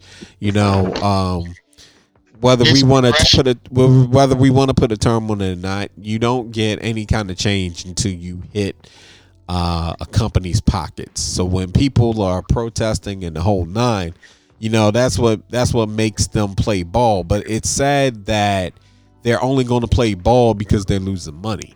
It's not changing their culture. It just means that they got to go about things a different way. So if a company manager comes out like the guy with his crab shack and he's got all kinds of nasty racist jokes, and you remember that? Yeah, because that wasn't that long ago. That was just like a couple weeks ago. Oh, so sorry. I didn't mean it. Ben's Crab Shack? Oh, well, let me tell you about that place. I'll let you finish. No, we can talk about it, because the thing is, he had all kinds of shit to say. And the minute that people are saying, well, we're going to show up and we're going to protest right up front, that's when the Ken or the Karen's tears come out. Yeah, it's going to be all through this episode. I'm going to take a shot at Karen every chance I get. Fuck y'all. Random Karen shots. Yes. Oh, nothing but. But yeah, like, suddenly companies want to change. And then, because Christine, after you talk about Vince's Crab Shack, we're going to go into what Rob wanted to talk about, which is these companies that they're using Black Lives Matter as a way to shield themselves from possible criticism, I think. And they're and you know what, and I'm sorry, but some of them are definitely pandering. I think Uniqlo is pandering, since we calling folks out. I bought a few shirts from Uniqlo, and it was funny because they had a post up. But I was like, y'all say Black Lives Matter, but y'all ads don't really always play up. Like I'll see some people of color ads, some people of color ads. I'll see some black people in ads, but to me, they still aren't necessarily really all about the inclusion. Now, sure, we go into the stores and you see people, all kind of backgrounds employed, no problem. But at the end of the day, I still feel like, y'all are pandering. A lot of fashion companies, especially, I think, are pandering. Well, before we get into that, you, Chris, you wanted to say something about the Crab Shack? Fucked up Crab Shack. Sorry. I don't know if y'all can hear my Bailey barking. I'm about to go see what. Okay, he stopped. Sit, Ubu, sit. Good dog. No. Oh, so Vince's Crab Shack. Maybe I shouldn't. Maybe this is too personal. But it's been like years since I've been there. We only went there because I was dating a person who thought their food was phenomenal, and I said this is the most blandest crabs and seafood I've ever tasted. I did not like the service of that place. I felt like it's just the energy when you walk into that particular one in that particular area of Maryland. I'm not going to say where because I'm trying to get us hit with no lawsuits allegedly, and the whole vibe there is not conducive for anyone that has melanin in their skin and that runs the spectrum of melanated skin. Yep, I said it. And I am so glad that they are getting their just desserts because they're not worth it. They're not. That's all I'm gonna say. There's so many. What? Man, I tell you, now that we're holding people accountable more because everybody's got basically a camcorder in their hand, in the palm of their hand, we get to see just how many racist bastards exist on this planet and how many corporations, restaurants exist with that in it. It's it's really amazing. And I want to talk about the brands that are pandering. And here's my thing. I know they're pandering because my whole thing is your clothes still don't fit me. Your clothes still don't fit most people. So you pandering to the wrong one because I'm looking at you like your t-shirts don't fit my goddamn chest. I ain't putting my money out here for you. So sad. Thanks for supporting BLM. How about you go support some college funds? How about you go support some rural communities by putting a factory in a community so they can make these clothes instead of sending them over to a country where they ain't paying their workers? Yeah, I ain't about that life. So you can pander all you want, but for real, when I look at it, if I see that you're having clothes made in like places like Thailand, China, Vietnam, and you ain't paying your workers, I still don't want to buy your shit. Sorry, I'll calm down. No, you're absolutely right. Well, let me ask you both a question to try and tie it into where I was going to go next. What do you believe is the outcome of these companies that are now saying Black Lives Matter? And I know that they don't mean it. Just like you said, they're just trying to, they're just trying to ride the bandwagon. But at the same time, regardless of their motivations, because I do believe some corporations actually are sincere when they say Black Lives Matter. And I know that companies have to do more than just say it. They should be promoting things. Money should be moved towards causes. I get that. But having said that, I personally believe that when a company stands in solidarity with a movement, even if their intentions are of a greed in nature, is the benefit of them making that statement or putting it on their website outweigh the negativity of the capitalism behind it? Here's the thing. And I'm sorry, y'all, for just jumping in, but here's the thing. The reason they do it, they are doing it. It's not like the altruistic reasons like Ben and Jerry's. I'm only using Ben and Jerry's because they have been like always about equal rights for everything. And there's other companies too that I can't think of right now. But here's the reason why they do it, because of the black dollar. They want us to continue giving us their money. The idea of us not spending our money scares them so much. And here's why, and this is the only reason I believe this, and I know it. When you go into retail stores, because I've seen it firsthand, I used to work part-time work retail for 20 years. Black people, Asian people, Latino people, get LGBTQ, they spend their money. I mean, I can tell you, I love all my customers, but they were more willing to spend $50, $60, $100 on a basket. Now, here's the thing: if you alienate your base of money, and you know your money's coming from these bases, and you alienate them, think how fast your company will go down. And then and a lot of people don't realize that, like, Fashion Nova is a brand where it's like you use the black image, you have all these models, they have these big full lips, big tits, big ass, small waist, which is a look that is designed for African American women, and then they don't want to say Black Lives Matter. But the second we stop buying their little raggedy, cheap ass clothes, because some of their clothes are cheap, except for that one dress I got, which was bomb as fucking, that made me look amazing. But we're not talking about that.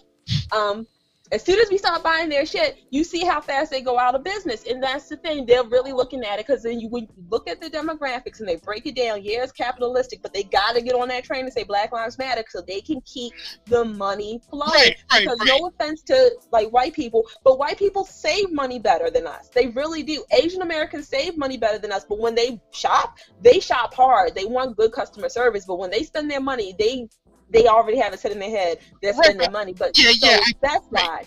Right. I got that part though. I got the greed, the greediness motivation behind it. But my question is what outweighs what? Because whether or not they're just being greedy and self-sustaining, there is something positive. Because they're not putting the money where it needs to be. They're not hiring black. They're not hiring a diverse staff to make sure that they're not doing. The money's not working. Because here's the thing. But when you have like a company like let's say AT&T or whatever, put something on the internet that says Black Lives Matter, that is still that is still a ripple effect of saying that our company is standing in solidarity with black people against police brutality. And whether or not it's greed, the CEO still puts their money into the RNC. So they're just saying what they need to do to keep their capitalistic greed moving, while they still support behind closed doors in their personal life places that do not support the causes of Black Lives Matter or the causes of like LGBTQ. So you don't see any positivity from it. I see a little bit of positivity, but really it's just pandering. And when we realize they're pandering to us, they're breadcrumbing us right now to get us to shut the F up. Because, I mean, that's something that you can't erase. Once you say Black Lives Matter, we know where you stand. Whether or not you're greedy or not, we know. I mean, you can't take it back. Your company is forever categorized as, they, they're with those people. Yeah, but I think it depends on who you're looking at when that happens, because you're right. If they make that statement, the people that have an issue with that statement, are going to forever be like, oh well, no, they stand with the Black Lives Matter movement. I'm never shopping with them again.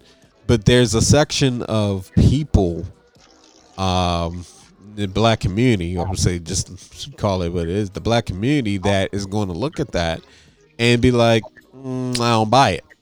Because you can't just make a statement like that and not do the work to back it up. Just like if somebody calls himself an ally, you don't get to call yourself an ally. And shout out to my friend Nora who said this. You don't get to call yourself an ally. That's something you have to earn through action.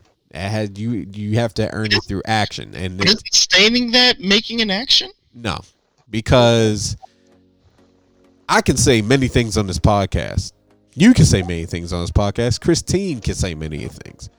But if we don't actually do something or get involved, then we're just making a statement. You know, like there's now, I mean, it's tomato because there's certain levels to it.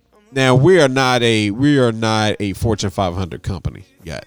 I love it. Speak it, manifest it. But when we start doing our own merch, which we will talk about after the show, because I definitely wanted to touch on that today. We're supposed to talk about it.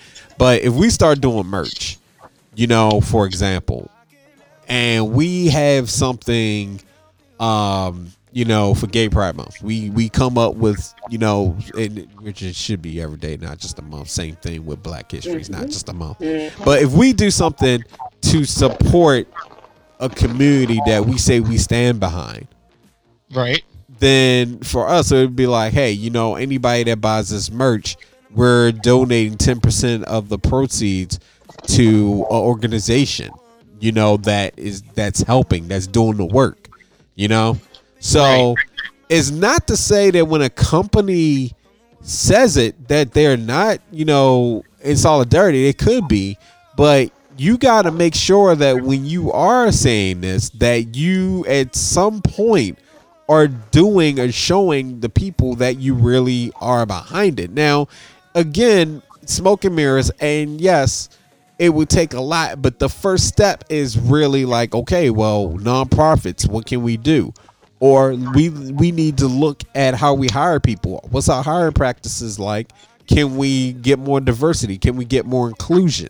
You know, like there are steps that you have to take, because my thing going back to Uniqlo, and this is not to crap on Uniqlo or anything, but I wasn't really their biggest fan, because I was like, yo, as a big person, I gotta constantly go to the website to get these sizes. And my problem with that shit was, bruh, I like being in the store, you know, just as much too. Try having these sizes available. Now, 9 times out of 10, they got some reasons. They got some reasons why they don't always carry they may not carry large sizes. Maybe they have them and they sell out. Who knows? But my thing is, if they were going to say, well, we support our you know, our customers, you know, that like need larger shirts or something like that, do the work, you know, like just don't make a statement. You gotta really put yourself into that, and it depends, because it's always by, like I said, by level. So we say Black Lives Matter, of course we're going to say it, but when Nike says it, right? Mm-hmm. It's going to be more scrutiny, because they got millions to blow. They also make money off of black people. We're not even going to talk about the sneaker culture, because good gosh, they make money off of rap. They make money off of all definitely every facet of entertainment possible. Yeah, but let me just say that when a company says like let's take Nike for example. When Nike says Black Lives Matter, it paints, you know, to me, it kind of paints them into a corner again of, if we do something that is hypocritical to what we just said, like racial, you know, if they start racial profiling or something, you know, that is seen as racist, to me, it's a positive thing, because then if they go against what they just said by having some sort of racist encounter not handled right, then they can lose a lot of money. Yeah. So when they say Black Lives Matter and they state that, yes, they should be taking action, but it also prevents, to me, them doing, you know what I mean, them doing something like these restaurants that you were talking about earlier have done and Chris was talking about. So that to me is a positive thing that, you know, at least positions things in the right direction. So I see what you're saying, and I'm gonna take that and I'm gonna raise you this. I think that's just the price of business, because I would not be surprised if they get with their financial team and they look at graphs, they look at their demographics, they sit down and work out just how much of an impact making a statement is going to cost them. Now, if I were a company that makes its money off of rappers, makes its money off of basketball players, or just the black community in general, if the majority of my money is coming in from the black community, I'm not going to care what somebody that's not a part of that community decides to do, because you're not the demographic that actually pays my yacht bill. You're not the demographic that allows me to add another expansion to my house. You're not the demographic that allows me to go ahead and roll up dollars of bills and snort like massive amounts of cocaine. So if your money isn't actually cleaning my ass, I don't care what happens when I make this statement and you get upset. You see what I mean? So, like, basically, in other words, Bass Pro Shops and Smith and Wesson won't be saying Black Lives Matter. The demographic, if their demographic does not warrant them saying it, they don't have to. And if they and that's the thing. Like, to side note too is that I don't think every company really needs to speak out, because I noticed this too, and somebody I follow made this point, is that, you know, yeah, it's nice when you have people show solidarity, but it's not necessarily something we should be looking for. We want that because we want to know that that company cares. But at the same time, I'm like, you know what? I don't think that a company saying it around this time is going to be more important than them saying it down the line where none of this is going on. That's very true. You know, Nike. Gosh, I want to say it was Nike, because even though I was using Nike as an example, they had ads that they put out that people got mad about, and you know, they were just doing it, but they were showing some solidarity. Now, when you, depending on where your money is coming from, you know, you're going to make statements. You're going to say something. But Aunt Jemima should say it. Huh? Yeah. Aunt Jemima.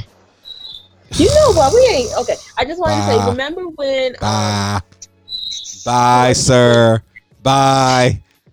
Bye. Remember when they stood behind Colin Kaepernick and that man went out there and burnt his Nike gear? And they was just like, okay, he was burning old, used, beat up, like he's had that for years, Nike gear. Like, this, again, somewhere like Nike, their company was saved by black people. You know, I don't say that lightly either. I mean that honestly, because back in the 80s, Nike was getting their asses handed to them by, I can't believe I'm about to say this, by Reebok and Adidas. And even, you know, in the early 90s, Nike was getting their ass handed to them by Feli, which I can't believe. And British Knights? Huh? And British Knights? No, I don't know. No. Oh. I mean, they thought they were, but no. So it was literally minority communities that saved Nikes. It happened again in the early 2000s when Nelly made that song Air Force Ones, and everyone's like, what? And I'm like, yeah, no, Nelly's the only. I wish Nelly would have got stock in Nike, because he literally saved that company again from the brink of destruction. So yeah, I mean, for real, when they look at their numbers and they really come up with their analysts, and then they come up to like their PR people, they're like, we do have to say something because we about to lose all this money. Because honestly, if you really wanted to hit Nike, Nike still has a whole bunch of companies has a whole bunch of factories in countries that don't pay their employees, that treat their employees like shit, and technically we probably shouldn't be buying Nike. We don't have any sweatshops. What are you talking about? Man. Ooh, buddy. Bottom line, I shall quote DMX in saying, y'all been eating long enough now. Stop being greedy.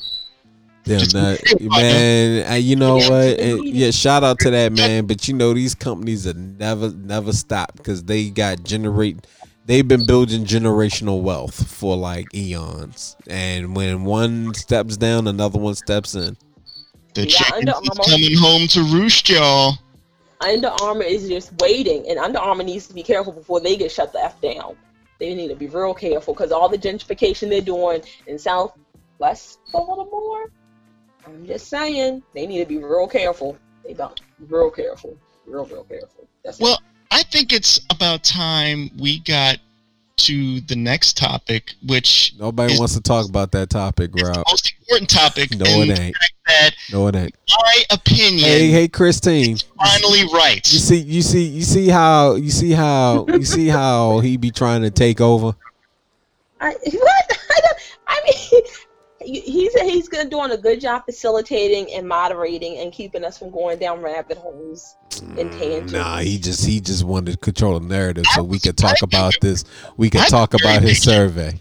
I've been very patient about this whole thing because This ain't nothing but you trying to rectify what happened on the last podcast, dude. podcast, you were trying to say, see, man, you're trying to force people's opinion on other people. And, you're trying to say it's fine. Well, I wasn't trying to force opinion. I was calling you out for your mountain man ways that you always try to pull on this podcast. well, this time people were with me on that mountain, sir, I because don't even know what mountain it is. I don't even care because right. for reasons. Oh yeah, that reminded me too. Okay. Let me. I got something. But go ahead, Rob. And let you have your fun. So most people, so we did a survey. So just to go back, last podcast, I was telling everybody the best way to make grits. Okay? Word? And there was skepticism and hate on me because I said that you gotta have that, that savoriness to it. None of that sugar crap. Okay? Yeah. I'm a savory grits person. I agree with you. Thank you. So just to reinforce my point, I did another survey poll so that the people can stand in solidarity. Grits Lives Matter with me. And let's see. Let me go to the search. Oh, stop it. Let me go to the search. You should see it. You should see it. Where is it? No, I got my poll numbers right here. Let's see. So, according to a mass data poll of 17 people Woo! from Facebook, social media, so you know it's true. Approximately 56.3% of people said they prefer their grits savory or salty, mix it in like, bacon, shrimp, or sausage, cheese, that sort of thing. Okay? Now, truth be told, there was, so that was 9 people. 4 people said, fuck this poll, Big Rob sucks for making me choose between my children. Lorenzo and Chris win by default. And 3 people said sugary sweet. That's right. What you want to do. I lead people to the promised land, okay?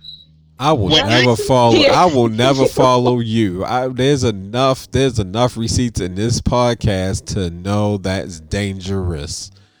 I said you gotta have sausage in the grits, and I was right. Okay, that was the only point nine people. I just want to stress the fact that I was right here. Okay.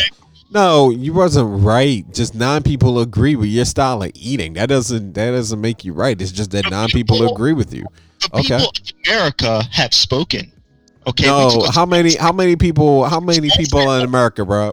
How many people in America? Google it. How many people live in this country? I know a lot of people in this country. How many people live in this country? Last time I checked, it's 330 million people. Exactly.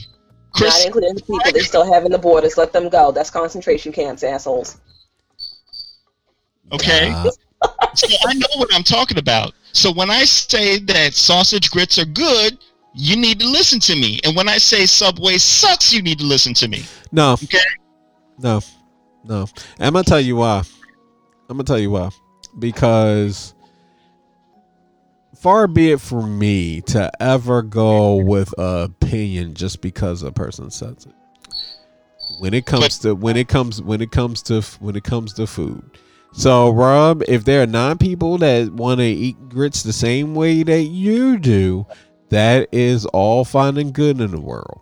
And for everyone else, we do what we want to do. So enjoy your win. You're still wrong, and oatmeal's a cereal. So there you go. So you got people that agree with you on your style on how to eat grits. Some crazy people that believe oatmeal is still a cereal. I'm willing to. Did you see that sign? Did you see the sign? Because apparently, Okay.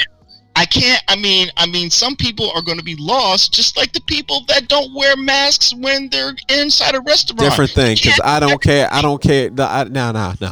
Because the people wearing a mask or not wearing a mask are way more of a threat than somebody eating grits and deciding that they want to put sugar in it or deciding they want sausage. Is the threat here? Okay, we're trying to prevent stupid people making stupid decisions, and gosh, there you go. See that's why I was talking about the last time. It's I eat my food this way, so you got to eat your food this way. You and your dictatorship, dude. I will never follow it, and I will always fight you on this podcast.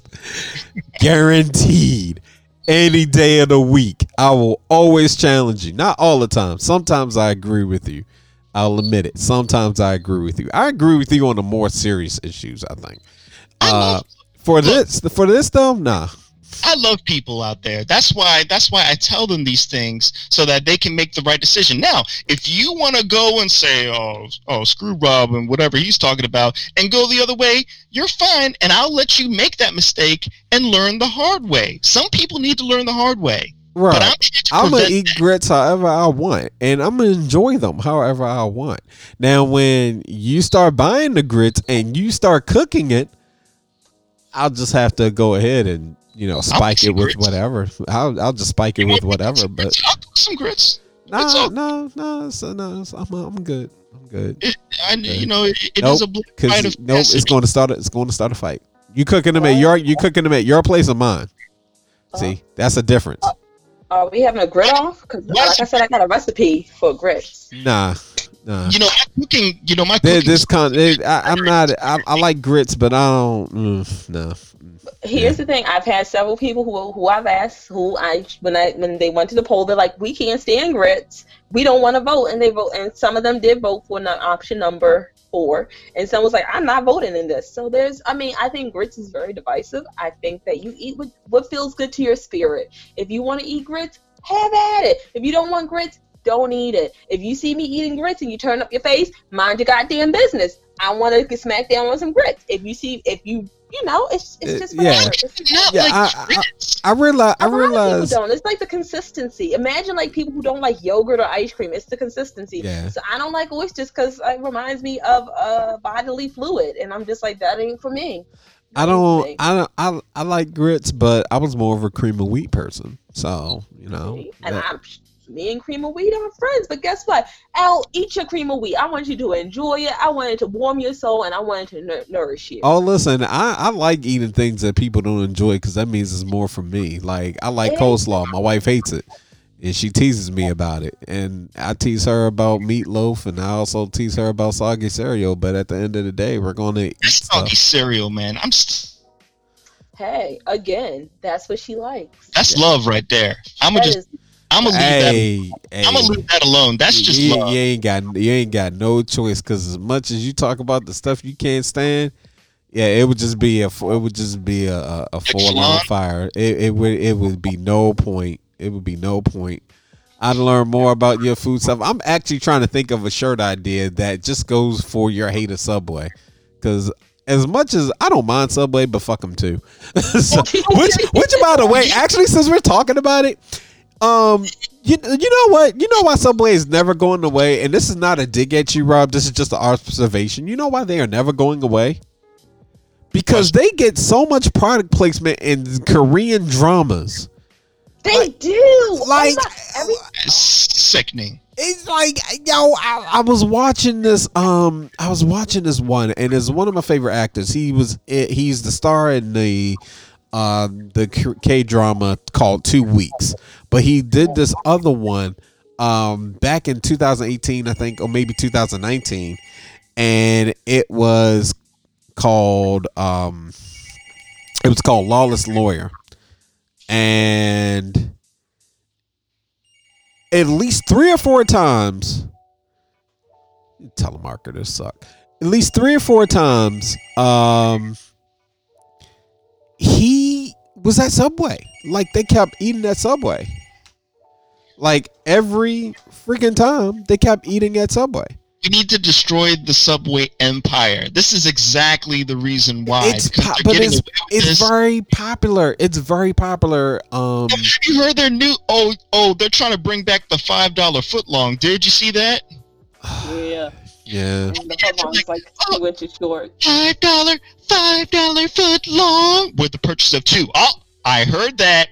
Yeah, but saw that. It's not really the $5 footlong. You gotta buy 2 first, and then you get it. You cheap bastards! Stop trying to make people spend more money. Just bring the $5 footlong back where it belongs, and I might look at you because then it's worth it. No, you but won't. I'm not paying extra 55 cents just because you added corned beef to it. That right there is the thing. That's why I said you wouldn't go back to it, because they have been trying to find ways to nickel and dime customers for a good minute. And they have competition. See, when Subway first emerged, there wasn't a whole lot of competition other than your mom and pop shops. So now you have Jersey Mike's, you have Quiznos, you have shout out to Quiznos, you have Potbellies. And what's that one downtown that they absolutely suck? That manager's a piece of trash. Jim John's. Firehouse? Jimmy John's. Oh, yeah. Jimmy. Yeah. John's is on the do not eat list. Yeah, either. and they can sincerely fuck off. So all these competitions, and then if we really want to get into it, you did have supermarkets. Supermarkets would have been a competition. Of course, that was their main competition. But they were always trying to tell people, hey, you want a sandwich on the go. So for a while, Subway had a nice little run. But as the competition started to get thicker, they started making changes. Now, the sad part about it is they never went and say, well, we're going to make it so our sandwiches look hearty. Like, they don't sell you on a sandwich with, like, tons of meat. But if you go to Wegmans, you spend the same amount of money, you get more bang for your buck. So this is where they fail at. But even though they suck, because they offer something, in other countries, because they're offering something different, it's working for them. And they are paying for these product placements is nuts. I mean, I'm telling you, like, there's quite a few K-dramas, and it's really interesting to me, because I'm thinking, man, they really love some goddamn Subway. I'm gonna steal all their masks. Okay, just sir, no. That's what I'm gonna do. No, just no. No, you're not. Because first of all, how? Second of all, no. Don't worry about how. I know. No, you're not. You're not. I'm telling you, dude. I'm not trying to launch our own merch just so we can spend the first I don't know however many months it takes just to accumulate a little bit of money to go towards your bail fund. No. Oh, by the way, just keep protesting them like you do. On a completely random topic, to further steer people in the right direction, let me just state for the record, jelly donuts are nasty. Oh my gosh, he actually said something I agree with. I can't even argue. Now, hold on. Are we just talking about traditional jelly donuts? Are we talking about the whole range of jelly donuts, like, the lemon creams and the apple? and the blueberry and all that good stuff. I am talking about. I haven't expanded it. I haven't expanded it quite yet because I haven't gone down the full spectrum. But the traditional jelly donut is the nastiest donut there is. When you bite into it, and then you get that squirt of grape or strawberry jelly into your mouth, and it's just like, ugh. Yeah. What happened to me? I'm admittedly not a fan of them.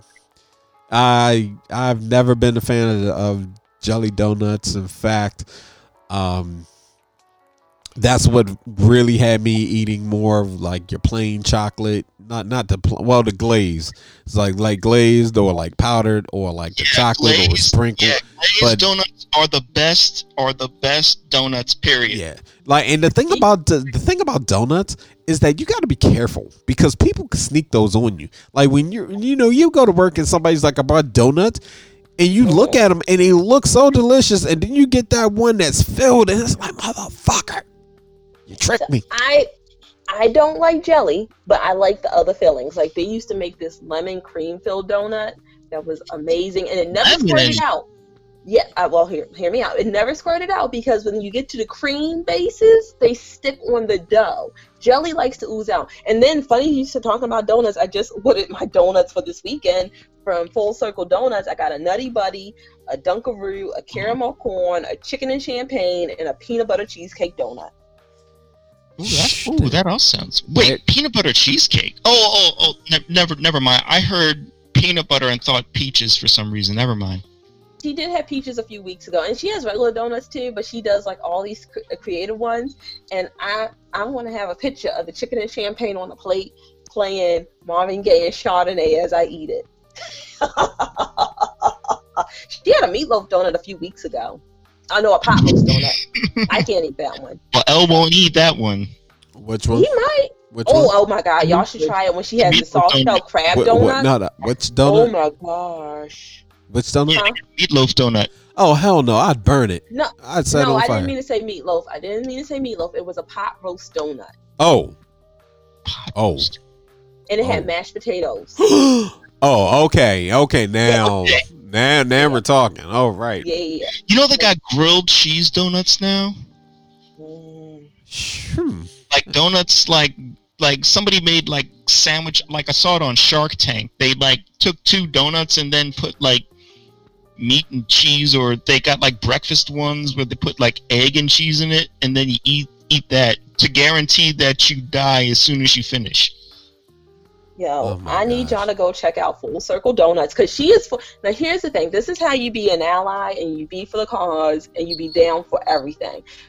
She is a small business owner in Hamden. She makes all these amazing crazy donuts. Like she had an English tea donut where it was like a honey glaze with a lavender Earl Grey cream filling. Oh my God, that was so good.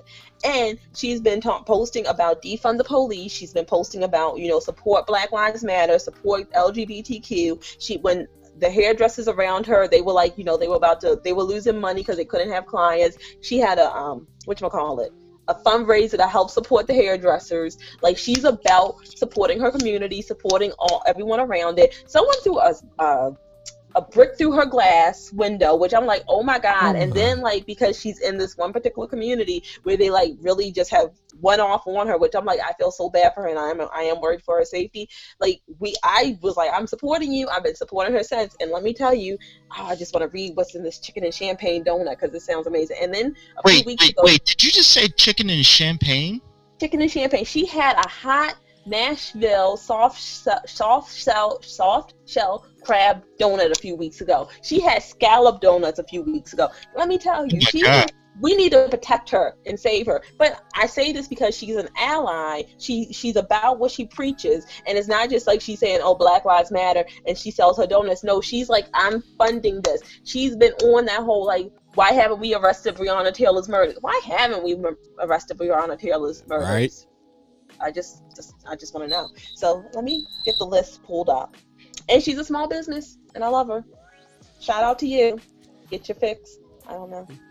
I've heard stories about the Hamden area, particularly. Yeah. So Yeah, Hamden got it. Hamden definitely got it. Shit over there. And it's sad because I fuck with the Charmery because they got a location over there. That was the first one they ever opened. But you gotta be careful in that area. Oh, well, you do know I went to school in that area, and I live near that area, and I have to be careful what I say because I like my house. So I know you're like Christine, what? Like, yeah, no. Listen. The first time you got issues, you already know we gonna ride. So it's not even a problem. By means necessary. Yeah, it just really sucks that you hear a statement that just says, "Hey, stop killing us," and people get mad. And then when you're like, "Yo, nobody is saying Black Lives Matter, Black Lives are better. We're saying our lives matter." Oh, Terry Crews, I want to. Yeah, I was about to just as I said that. Yeah, let's talk about Mr. Crews, okay? Because, whoo. And somebody said this, and it's a whole lot of tea, and I just want to share it. So break down that story. All right, so Terry Crews can never seem to keep his mouth shut. It started with Gabrielle Union when Gabrielle was speaking out about her treatment, Hollywood and things she was dealing with. Terry Crews has to come along and rush to gosh, I don't want to put this. He has to go ahead and rush to his there we go. He has to come and rush to Master's defense. Mm-hmm.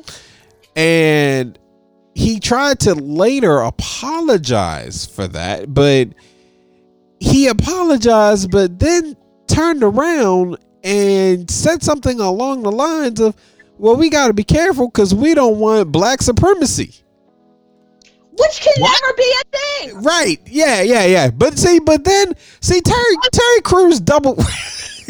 Let's finish because I know you're ready to go off.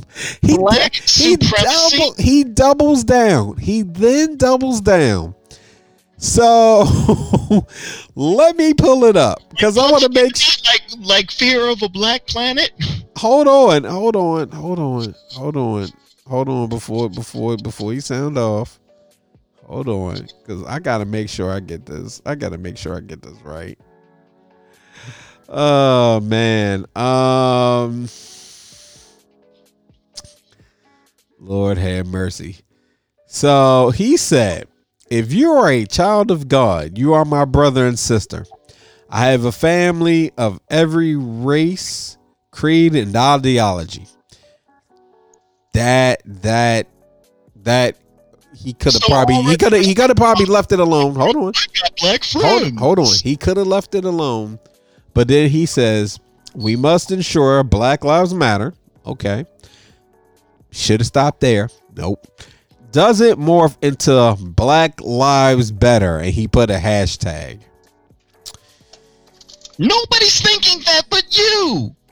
And that was what some of the tweets were. They was like, nobody, absolutely nobody than Terry Crews. Yo, we must ensure that Black Lives Matter don't turn into Black Lives Better. And it's like, you ignorant fuck. How many people gotta get a knee on their neck and get clubbed over the head before you understand what's going on? No, you understand what's going on. Black people are dying. Do you look at the news? We won't even take it back to Emmett Till. We can just take it back to the 90s with Rodney King. You saw a whole bunch of people whip Rodney King's ass. That was like the start of people saying, hey, you know what? We should protect Black lives. And so then people started saying Black Lives Matter. What don't you understand? So trying to take over. So Rob, Get him. Rob. We want to stop dying. That's all. Rob. Yeah. Rob. What? I'm with you, brother, on your frustration. But I want to point out something. When you take a person like Terry Crews, who is trying to make sure he still gets work in Hollywood,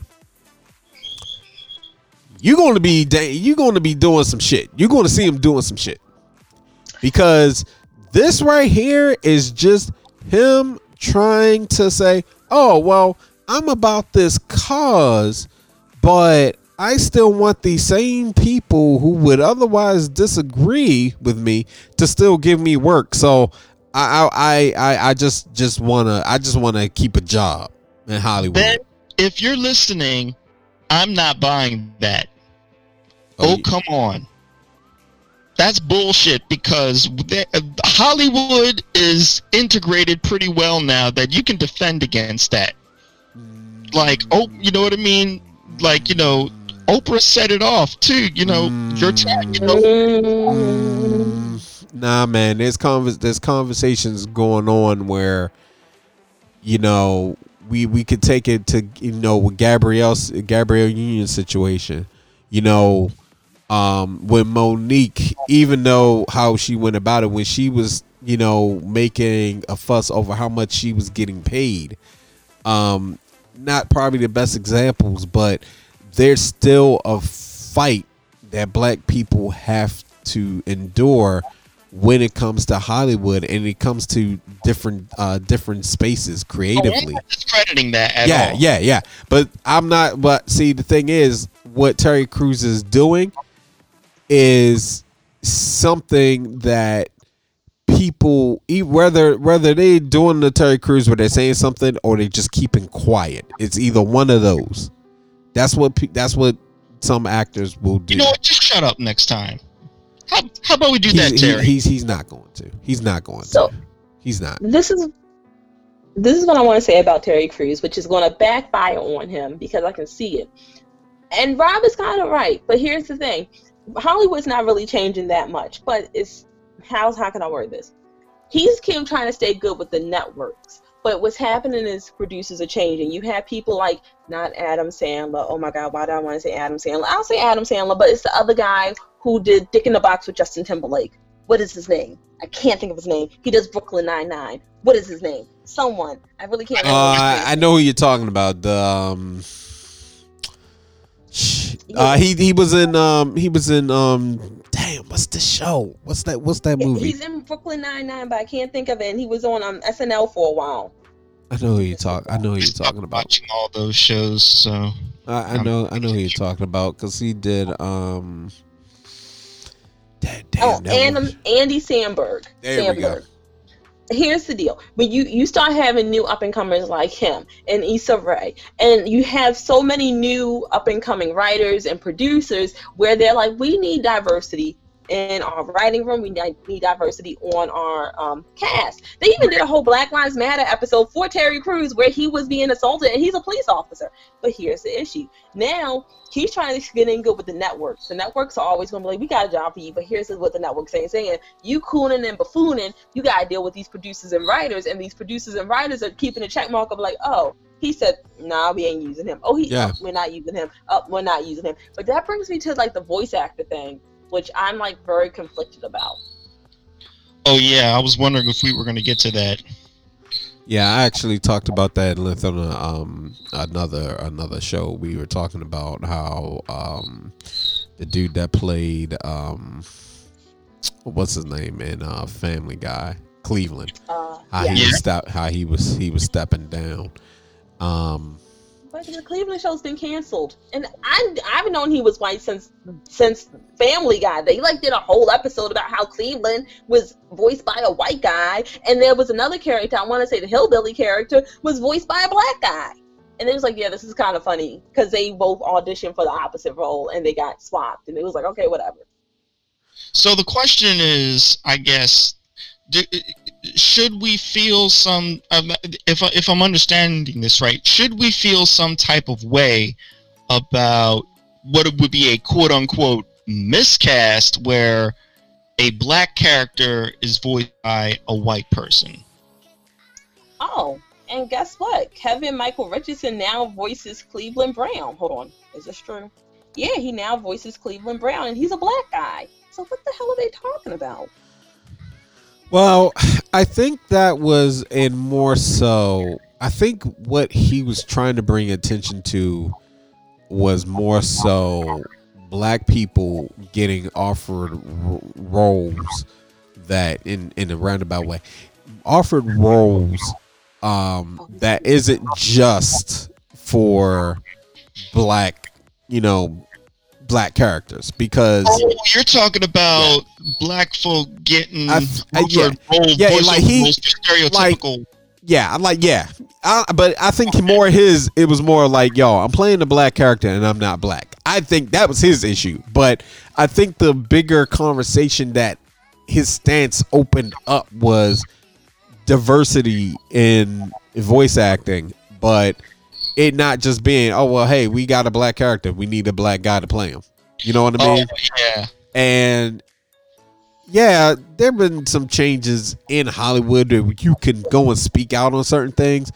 But, like Christine brings up a point. These networks, they keep tabs, because when you get into those offices, they want you to play ball. So to me, the whole system needs to be revamped. Look at the Emmys, all that. This shit needs to be revamped, dude. The Grammys, Emmys, all that bullshit. But is it the same thing when, because the main complaint that we've had as black folk is, like back in the 80s, we was always playing like drug dealers, thugs, pimps, hustlers, and that sort of thing. Is it the same? Is this the same context that we were having with that ordeal? The same thing when we're talking about voicing characters? Yes and no. Well, see, okay, so I don't think you can equate the two, because in the 80s it's because they were only writing those characters for us. They were showing us in a monolith instead of showing us as a dynamic rainbow. I guess I shouldn't say rainbow, but a dynamic group of people. Don't bring him up again. I'm so sorry. But a dynamic group of people. But the issue is there's in voice acting, which gets conflicted, but is where I get my confusion is you audition for a role and you don't always, it doesn't say in the role all the time that this is a Vietnamese actress, just like what happened with Alison Brie on BoJack Horseman. It just you audition for the role for your voice because your voice is so different and your voice is different. That's all I'm going to say. And accent different. You can enunciate differently. You can make your voice sound like this. I can't do it because it just hurts. But what's going on is like, how can I word this without sounding stupid? Is a lot of people are getting roles and they're like, well, could this have been filled by a black woman or a black man or an Asian woman or an Asian man? And the answer is probably yes, but then it's the same thing. I had this conversation with someone else before. I said, when we went to college, not even college, high school, I'll take it back to high school, they never told us all the opportunities we had for us. And they pretty much was like, okay, yeah, you can go to college, or okay, yeah, you can go to trade school. No one ever said, hey, you can be a voice actor. No one said, hey, you can be a project manager. And even in college, like even with me at one point in college, they're like, oh, you want to do what? And I'm like, yeah, I want to be a researcher. And they're like, I don't even know how to counsel you on this. You sure you don't want to be a nurse? And I'm like, nah, right. I told you I want to be a researcher. So we have like 4 different things going on with this. But then you have voice actors like Phil Lamar, who literally, he voiced almost not every voice, but he voiced a lot of voices on Futurama, and some of them were white, and he's voiced the voice of Samurai Jack. And people like, if we say, well, now we have to give Samurai Jack to an Asian voice actor, which I'm fine with, now you're taking money out of his pocket. What roles are being written for him to voice act? And it's a very weird slippery slope. And I'm like, but then what happens when you start talking about anime voice actors and once it's dubbed? And I know someone out there like, well, y'all should be watching subbed anyway. Now let me tell you right now, not everyone can watch sub, not everyone has the time for subs. Sometimes you need to dub it. Sometimes I want to download it and listen to it while I'm on my run, and I don't have time to listen to some Japanese acting, and I'm like, I don't know what they're saying because I don't know Japanese. I gotta get dubbed while I'm doing it, but we're not talking about that. And so does that mean that white actors can no longer voice act dubbed animes? It's a very weird slope that's about to happen. I think instead of us having to be on this weird slope, I think what people just need to do, I think what the industry needs to do is create more of a just create more of a diversity, open up those roles a lot more. because agree. I would not even see, because I'm not going to trip about a person that's not black doing a voice as long as they can do the job right. But Exactly. if a black person or Asian person comes up and auditions for a role, to play a character that they're not in that community of, if that opportunity is going to be available to white folk, it needs to be available for black, Asians, and Hispanic, Latino, everything. You know what I mean? Right. Like, and that's the issue. And it's like, instead of just say, well, we're just going to we're going to just go down this one line that we've been doing for years. It's like, no, you need to go and just open up multiple branches and opportunity. It's that simple. But That's what it comes down to, yeah. Yeah, but for whatever reason, here in 2020, we still have to have these conversations. Now, what I said on another show, I will say on this one. Really, as much of technology and things that we have at our disposal now, where people can record a music video with their phone, or an iPad, or just whatever tools they have, we're at a space now where we really need to re-examine things and say, hey, if we can just team up and get a bunch of creators to do this, we can do our own thing. Because there's a studio in Japan that is owned by a black man. I have this gentleman on LinkedIn. And my thing about it is that right there shows you that art, because the art form always has its originators, but an art form can be taught. So I feel as though it's like, you know what? If there are people who are creative and talented enough and able to pull it off, they should be in these spaces. And when that door is not going to open, we create ourselves. That's what happens with the job market. The podcasting. We got a whole podcast right now. When me and Rob was looking for a place to host it and we were just not having any luck, I was like, well, you know what? Once I get settled in and everything, we can move it to doing over at where I'm at. We can move it over our place. We got a mobile setup, so we like when we were trying to find a spot, and places wanted to give us the runaround and all that, or we just wanted to have a studio that we always go to, and we was having trouble. It was like, well, you know what? It's not like we don't have the ability to do it ourselves.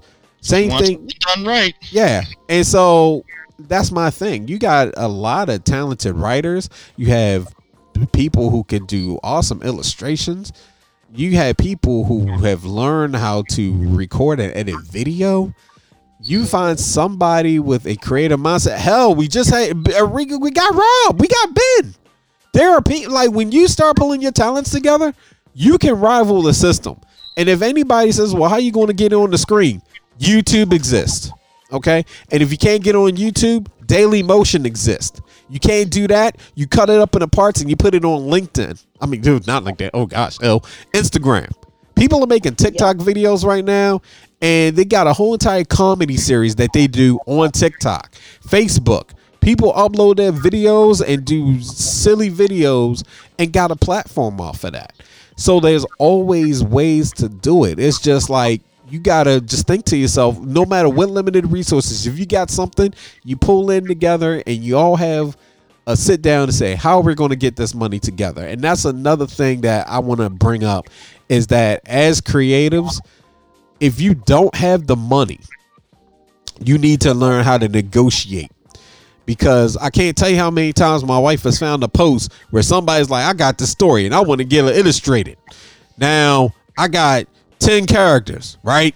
And I need them all drawn, and I need them to be drawn in the manga style. Okay. Now you're going to get credit. All right. You're going to get credit. You're going to get credit. I'm going to give you credit. I'm going to say such and such, draw these, buy my manga, and 100% of the money is going to me. The fuck is kind of bullshit is that? But that's what people will do. They will sit there and say, or they'll say, I will pay you $50 per character, but I'm going to own all the characters and the whole 9, and that's it. What type of backwards ass pro bono type? That's what people do. And instead of just coming out and saying, I don't have any money, they want to try and finesse and get over people who work hours to learn how to draw. Like, I'm always impressed with what my wife comes up with, but she took the time to learn that. So if somebody ever came up to her talking about drawing and there's not any money, she'd be having to grab the black box and stop me from getting out the door to go find and beat them up and drag them back and say, here's my credit card. Charge it. Or even if you don't have money, at least offer them an opportunity for exposure. Say, I can't. So it's going to be free, but I can get you in these channels. I can get you. No. So yeah. Because the problem with that is, well, people say that it's disingenuous. Number one. Number two, exposure does not pay the light bill. Exactly. Because that's like me helping an artist, and the artist says, well, I can't pay you any money, but I told my homeboy about you. All right. And so then his homeboy come along, but then his homeboy's like, yo, I ain't got no money, but I can tell my other homeboy about you. Okay. So there's going to be a bunch of people that know about me, but not a single one of y'all went ahead and put money on my credit card bill. Not a single one of y'all went ahead and put food in the refrigerator. Not a single one of y'all went ahead and got me the new game I want on my PlayStation. Now, basically, y'all not paying me money.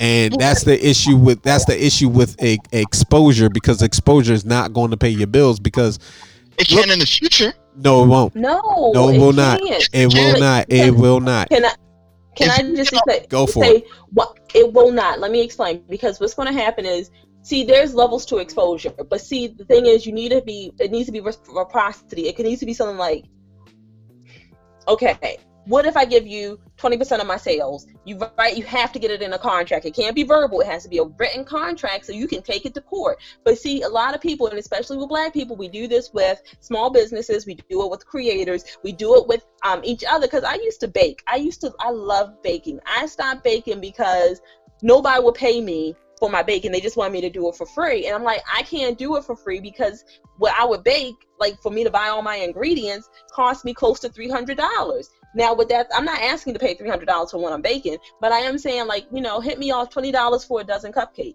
Bam. And they're going to be good.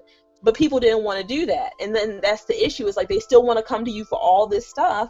Did I hang up on y'all? No, we're here. I'm just listening. Okay. Yeah. And so I get where it comes from, because we don't want to support our businesses, and supporting our businesses in general costs money. And don't get me wrong, like, there are times when I'm looking at a business like, gosh darn, but at the end of the day, I know what that's doing for the community. So with creators, there's so many, like when we talked about that webcomic, the only reason I haven't went forward with it yet is because I was like, well, let's see. I've been like doing not back alley, that sounds horrible. But I've been doing the back part of it, saying, well, how much do you illustrators want, for this? Or do they accept percentages? Can I say, hey, I can give you this sliding fee if you can at least create the characters for me.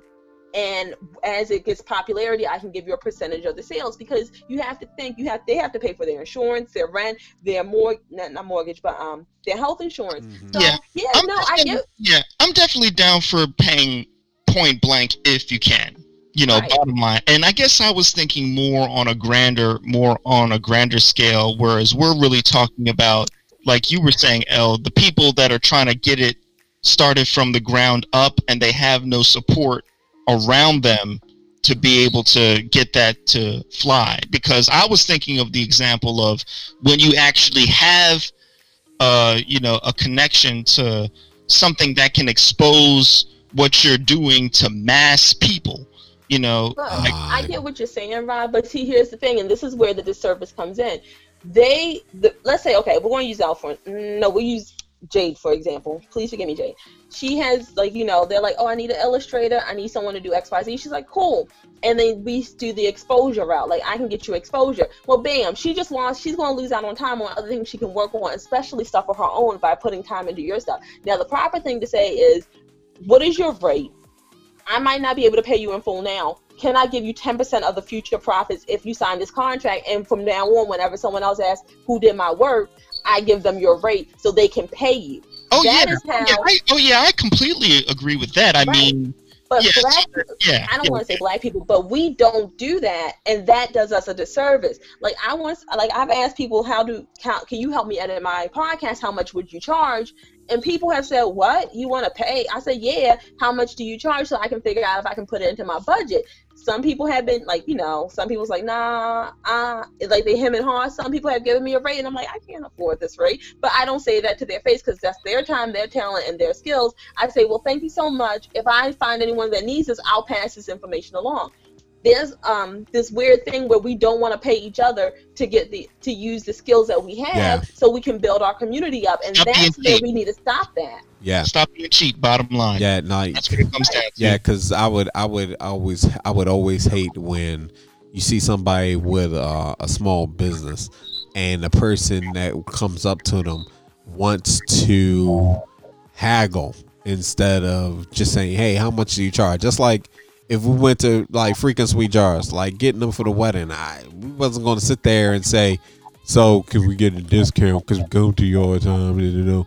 No, it was, hey, how much is going to cost for X amount of jars? Because this lady's running a business, her family's running a business, but you have people that will roll up to them and expect to be the discount because, oh, well, you're black and I'm black. It's like, nah, I got bills. And then people get mad when you put up a charge. But my thing is about it is when somebody's offering a service, they're not obligated to give you any kind of goddamn discount because they put their time into it. They put their effort into creating something, and they should be paid what they feel is fair, even if you don't agree with the price. I had to tell an artist, a friend of mine, he reached out to me. He wanted to get this one artist on the track. He reached out to me. He was like, yo, I'm trying to contact such and such. You think you can reach out to them, see if they'd be interested? I was like, all right, cool. So a person hits me back and he was like, yeah, you know what, for a verse, this is how much I was going to charge. It was like, I think around like $5. It was a couple G's. It was a couple G's. So I hit my homie back and I said, yo, this is how much you're going to charge. He's like, really? He's like, that's a lot. I've gotten verses from such and such and I didn't have to pay that much or anything. And then, he was like, and he was even thinking, it's like, well, he's not like, like on this type of level. And I was like, it doesn't matter what level he is on. If he wants to charge that much for a verse, it doesn't matter how much you think he should charge. It's all about what he wants to charge. You either can accept it and pay it, or you can walk away. Right. And that's what it is. That's like if we were to do a live podcast and some restaurant hits us up or somebody says, yo, y'all love a podcast. We love your podcast. We want you to do a TED Talk. Oh, shit. Okay. Like do a live podcast, at a TED event. I ain't going to lie. That check may be coming in. But if they said that and they said, listen, and instead of paying y'all, we just going to go ahead and make sure we put you on the website. Now, there was no negotiation. They didn't even say, we'll pay for your flight, we'll pay for your lodging, your food. They didn't say any of that. They just want us to donate our time and energy and use our resources to fly to whatever location and to bring our energy to them. That's not fair. But that's how people get. They will quickly try to negotiate something that's way more in their favor and is not actually beneficial to both parties. And it should always be 50-50. You know what I was really thinking about as far as this discussion goes? I was thinking more along the and I'm in total agreement with what both of you were saying, but I was thinking of more of an opportunity, like you both have seen Shark Tank, right? Yeah. If Shark Tank, if we had an opportunity to go on Shark Tank and they didn't pay for anything, we would still go on Shark Tank to promote our podcast. Right. And let's say we didn't get a deal whatsoever. The fact that we were able to expose ourselves on national television is value, because a lot of people that are able to do that still get business sent over to them, anyway, simply because there were enough people that know they exist. And knowing they exist, and if your product is good enough, then that will still generate business. Yeah, but that's a different thing, Yeah. because that is a larger body of, like, you have a network, you have a full marketing team behind this one thing to get you that exposure. So yes, you go from having exposure for maybe like 10 people to millions. Small creators, like, no offense, right? Unless you're somebody that's on like Funimation, you have small creators to small creators. Oh, they may have 10,000 on their platform, so that's a 10,000 exposure. But at the same time, that 10,000 exposure may cost me $5,000. So it's like it's that cost analysis. Oh, I hate that thing. Yeah, cost the benefit analysis. Yeah, no, I agree. Rob, I agree with what you're saying. I think it really comes down to when we hear the word exposure, it really has to be broken down in the situation, because every situation is different. You're absolutely right. If you have an opportunity to promote your business, you might go ahead and, put up the money and things, because there's a bigger opportunity to be had. The problem is that when people say exposure, they don't have the means to actually offer that where it's an actual gain.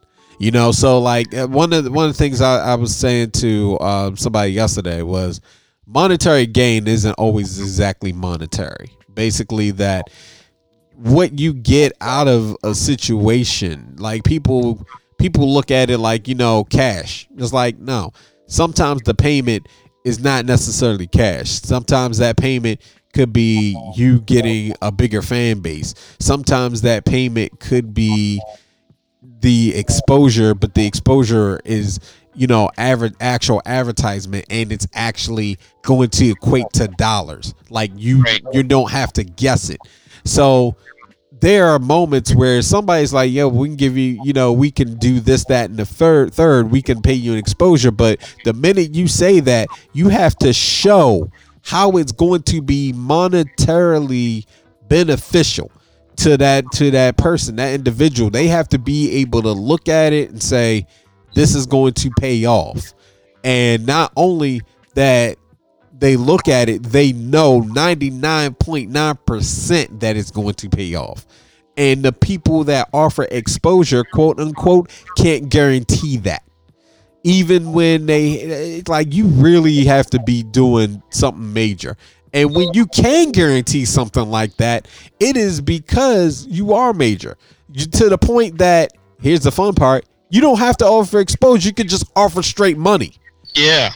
you know, so that's the catch-22. It's like, wait a minute. So you're telling me you can put me on if we got hit up by some network, say we want your podcast, we want to go ahead and actually give you guys a time slot. We want you to record, send your episodes, and we're going to put you in on this time slot. You record, every week. Instead of how you guys do it, you record every week.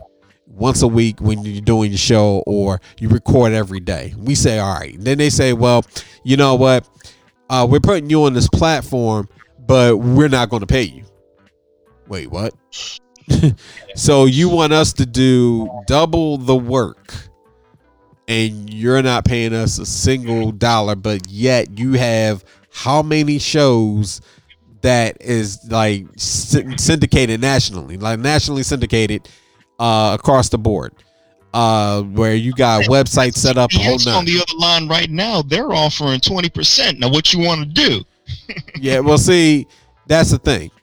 It becomes it was like they are going to use your energy. They're going to make money. They're going to throw all sorts of advertisements during your show, whatever segment. We're not getting anything off of that, but we're on the bigger platform. It's like, you could pay us. You really could pay us, but they don't talk money because touch. Don't make me wait.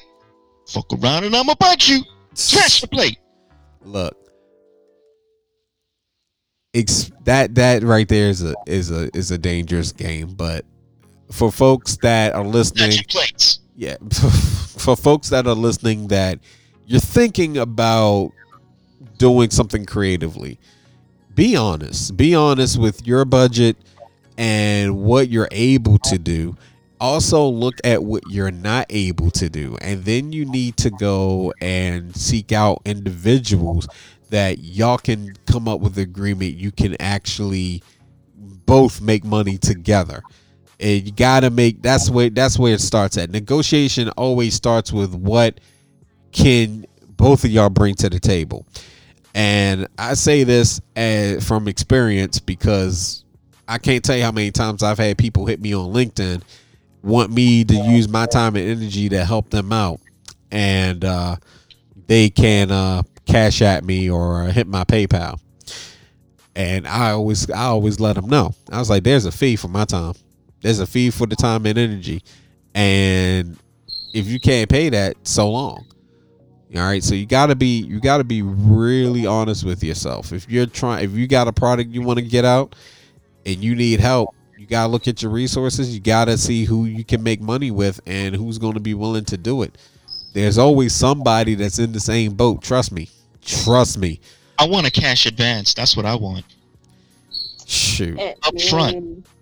See, that's where I used to think that, but I thought about it. And when I found out about residuals and how residuals work, I was like, I'll take it on the back end. I was like, you can pay me a basic fee up front if I can get residuals on the back end. Because I was like, I'm not trying to work past 50. I'm really not. I mean, I'm going to have to, unless something pops off. But if nothing pops off. Oh, no. See, I got 10 years to get rich. I watch lots of Shark Tank, so I want a 7%. We get a 7% royalty fee that is paid to us, all, you know what I mean, off the break. So we got the sign-on bonus so that we can feed ourselves, and then we get paid a royalty. So we just get a check in the mail or a direct deposit, every single week. See, that's how we got to do it. And in exchange for that, they can own 15% equity. I see. Well, that's why I have to start doing the math. But okay, I can see what you're saying. But you know who did it right? And Shark Tank partnered with Harry and David and a whole bunch of other companies, and we used to get the bacon. Those bacon snacks? Like the bacon jerky, yeah. We used gosh, we killed that bag. Hold on, I'm sorry. Like 3 jerks?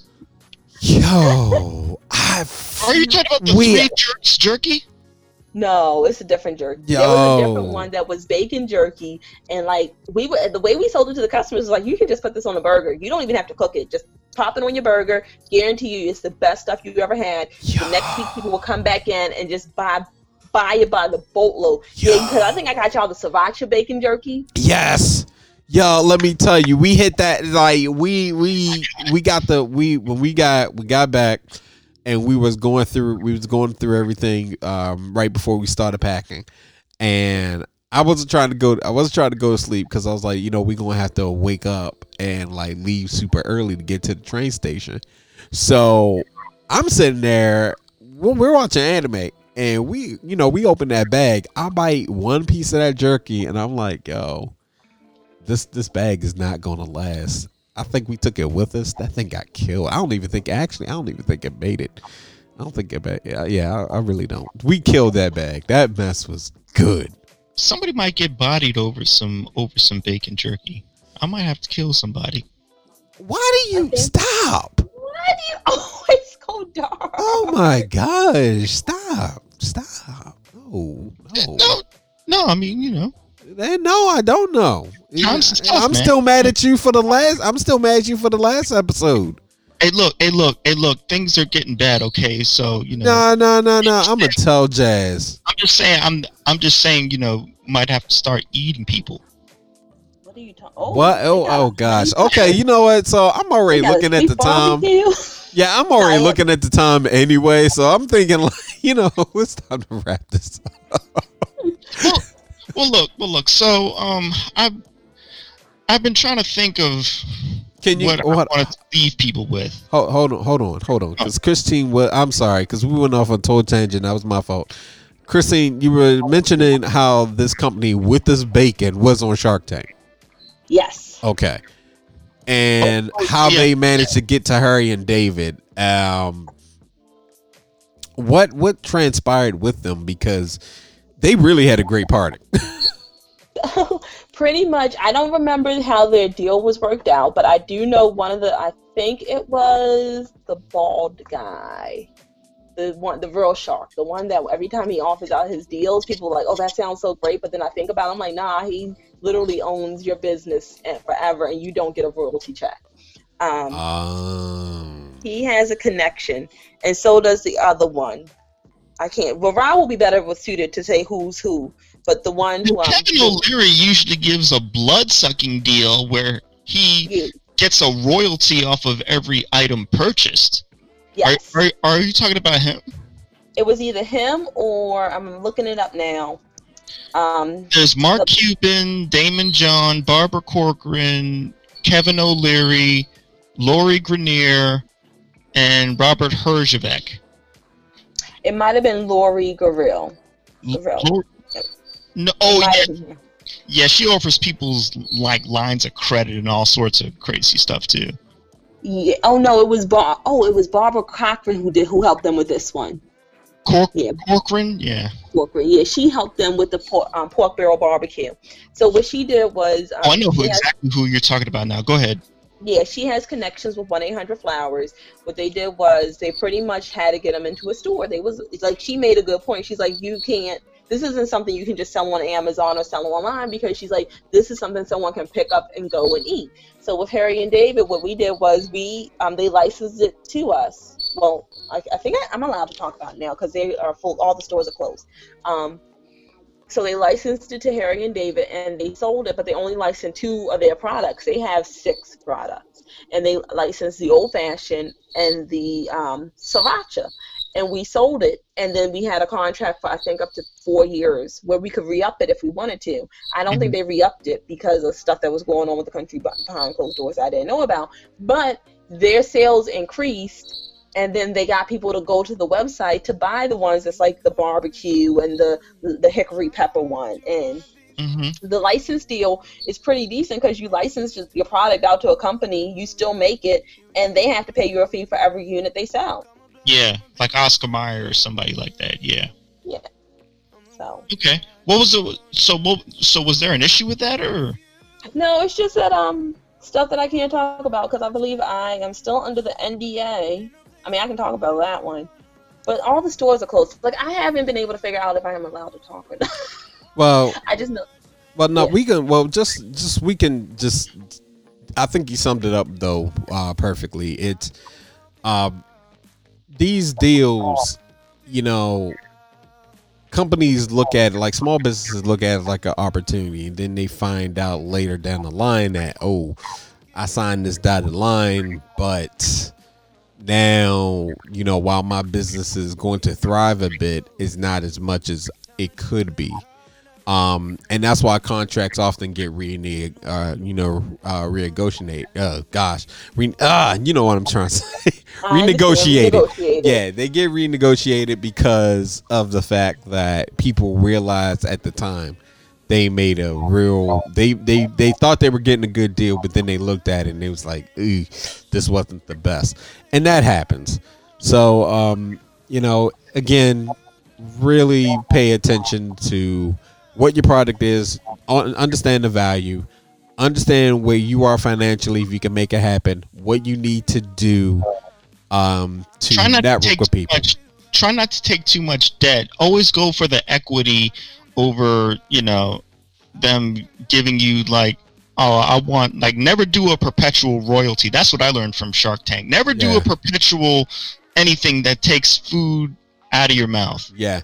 Because that just lead to ruin. Yeah, you'll sign the deal, but it's not if it's not going to add commas to your bank account, in a positive manner, then don't do it. So while we were talking about this, I just had a revelation, people, about something that will make us millions of dollars for a business idea. Oh, Lord have mercy! And on that note, no, I've got it. Are you ready? Oh, Lord. So COVID is running rampant, right? And people need to protect themselves. And we also want to incentivize people to protect themselves. You know how you do it? You create not medical masks, but medical masks. So this has been an episode of 3 Angry Black People. No. Rob, you want to carry out with your pop thought? We not do. No. So every time you breathe, it's like you're not only protecting them, but you're making yourself feel good. You know what I'm saying? I think it's 3 hours. 3 hours, dude. We will be recording for 3 hours. You guys will get a royalty deal. I'm not funding your idea. We'll talk about it later.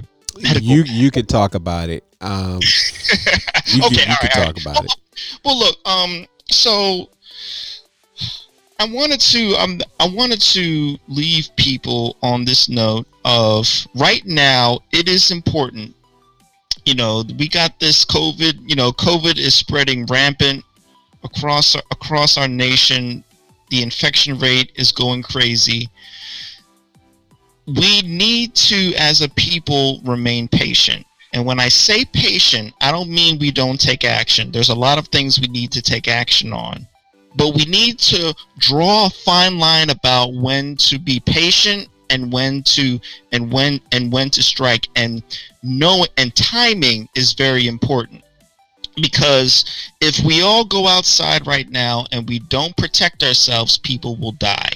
I understand how many people are frustrated. And I think a lot of the problems that are going on today is a result of us being cramped inside. Everybody's tired. I know you're tired.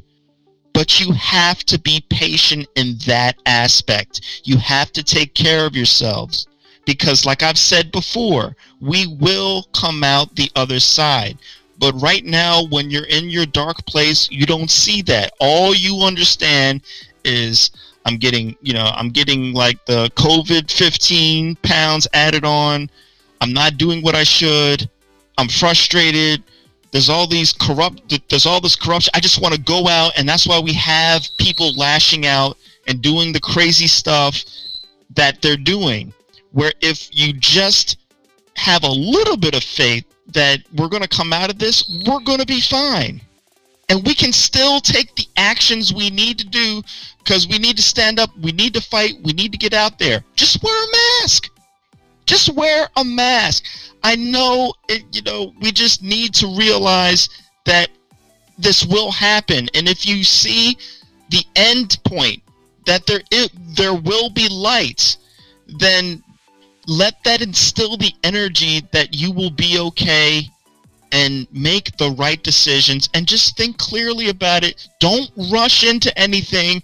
Don't believe these false cures. Let them research. Let them do what they need to do.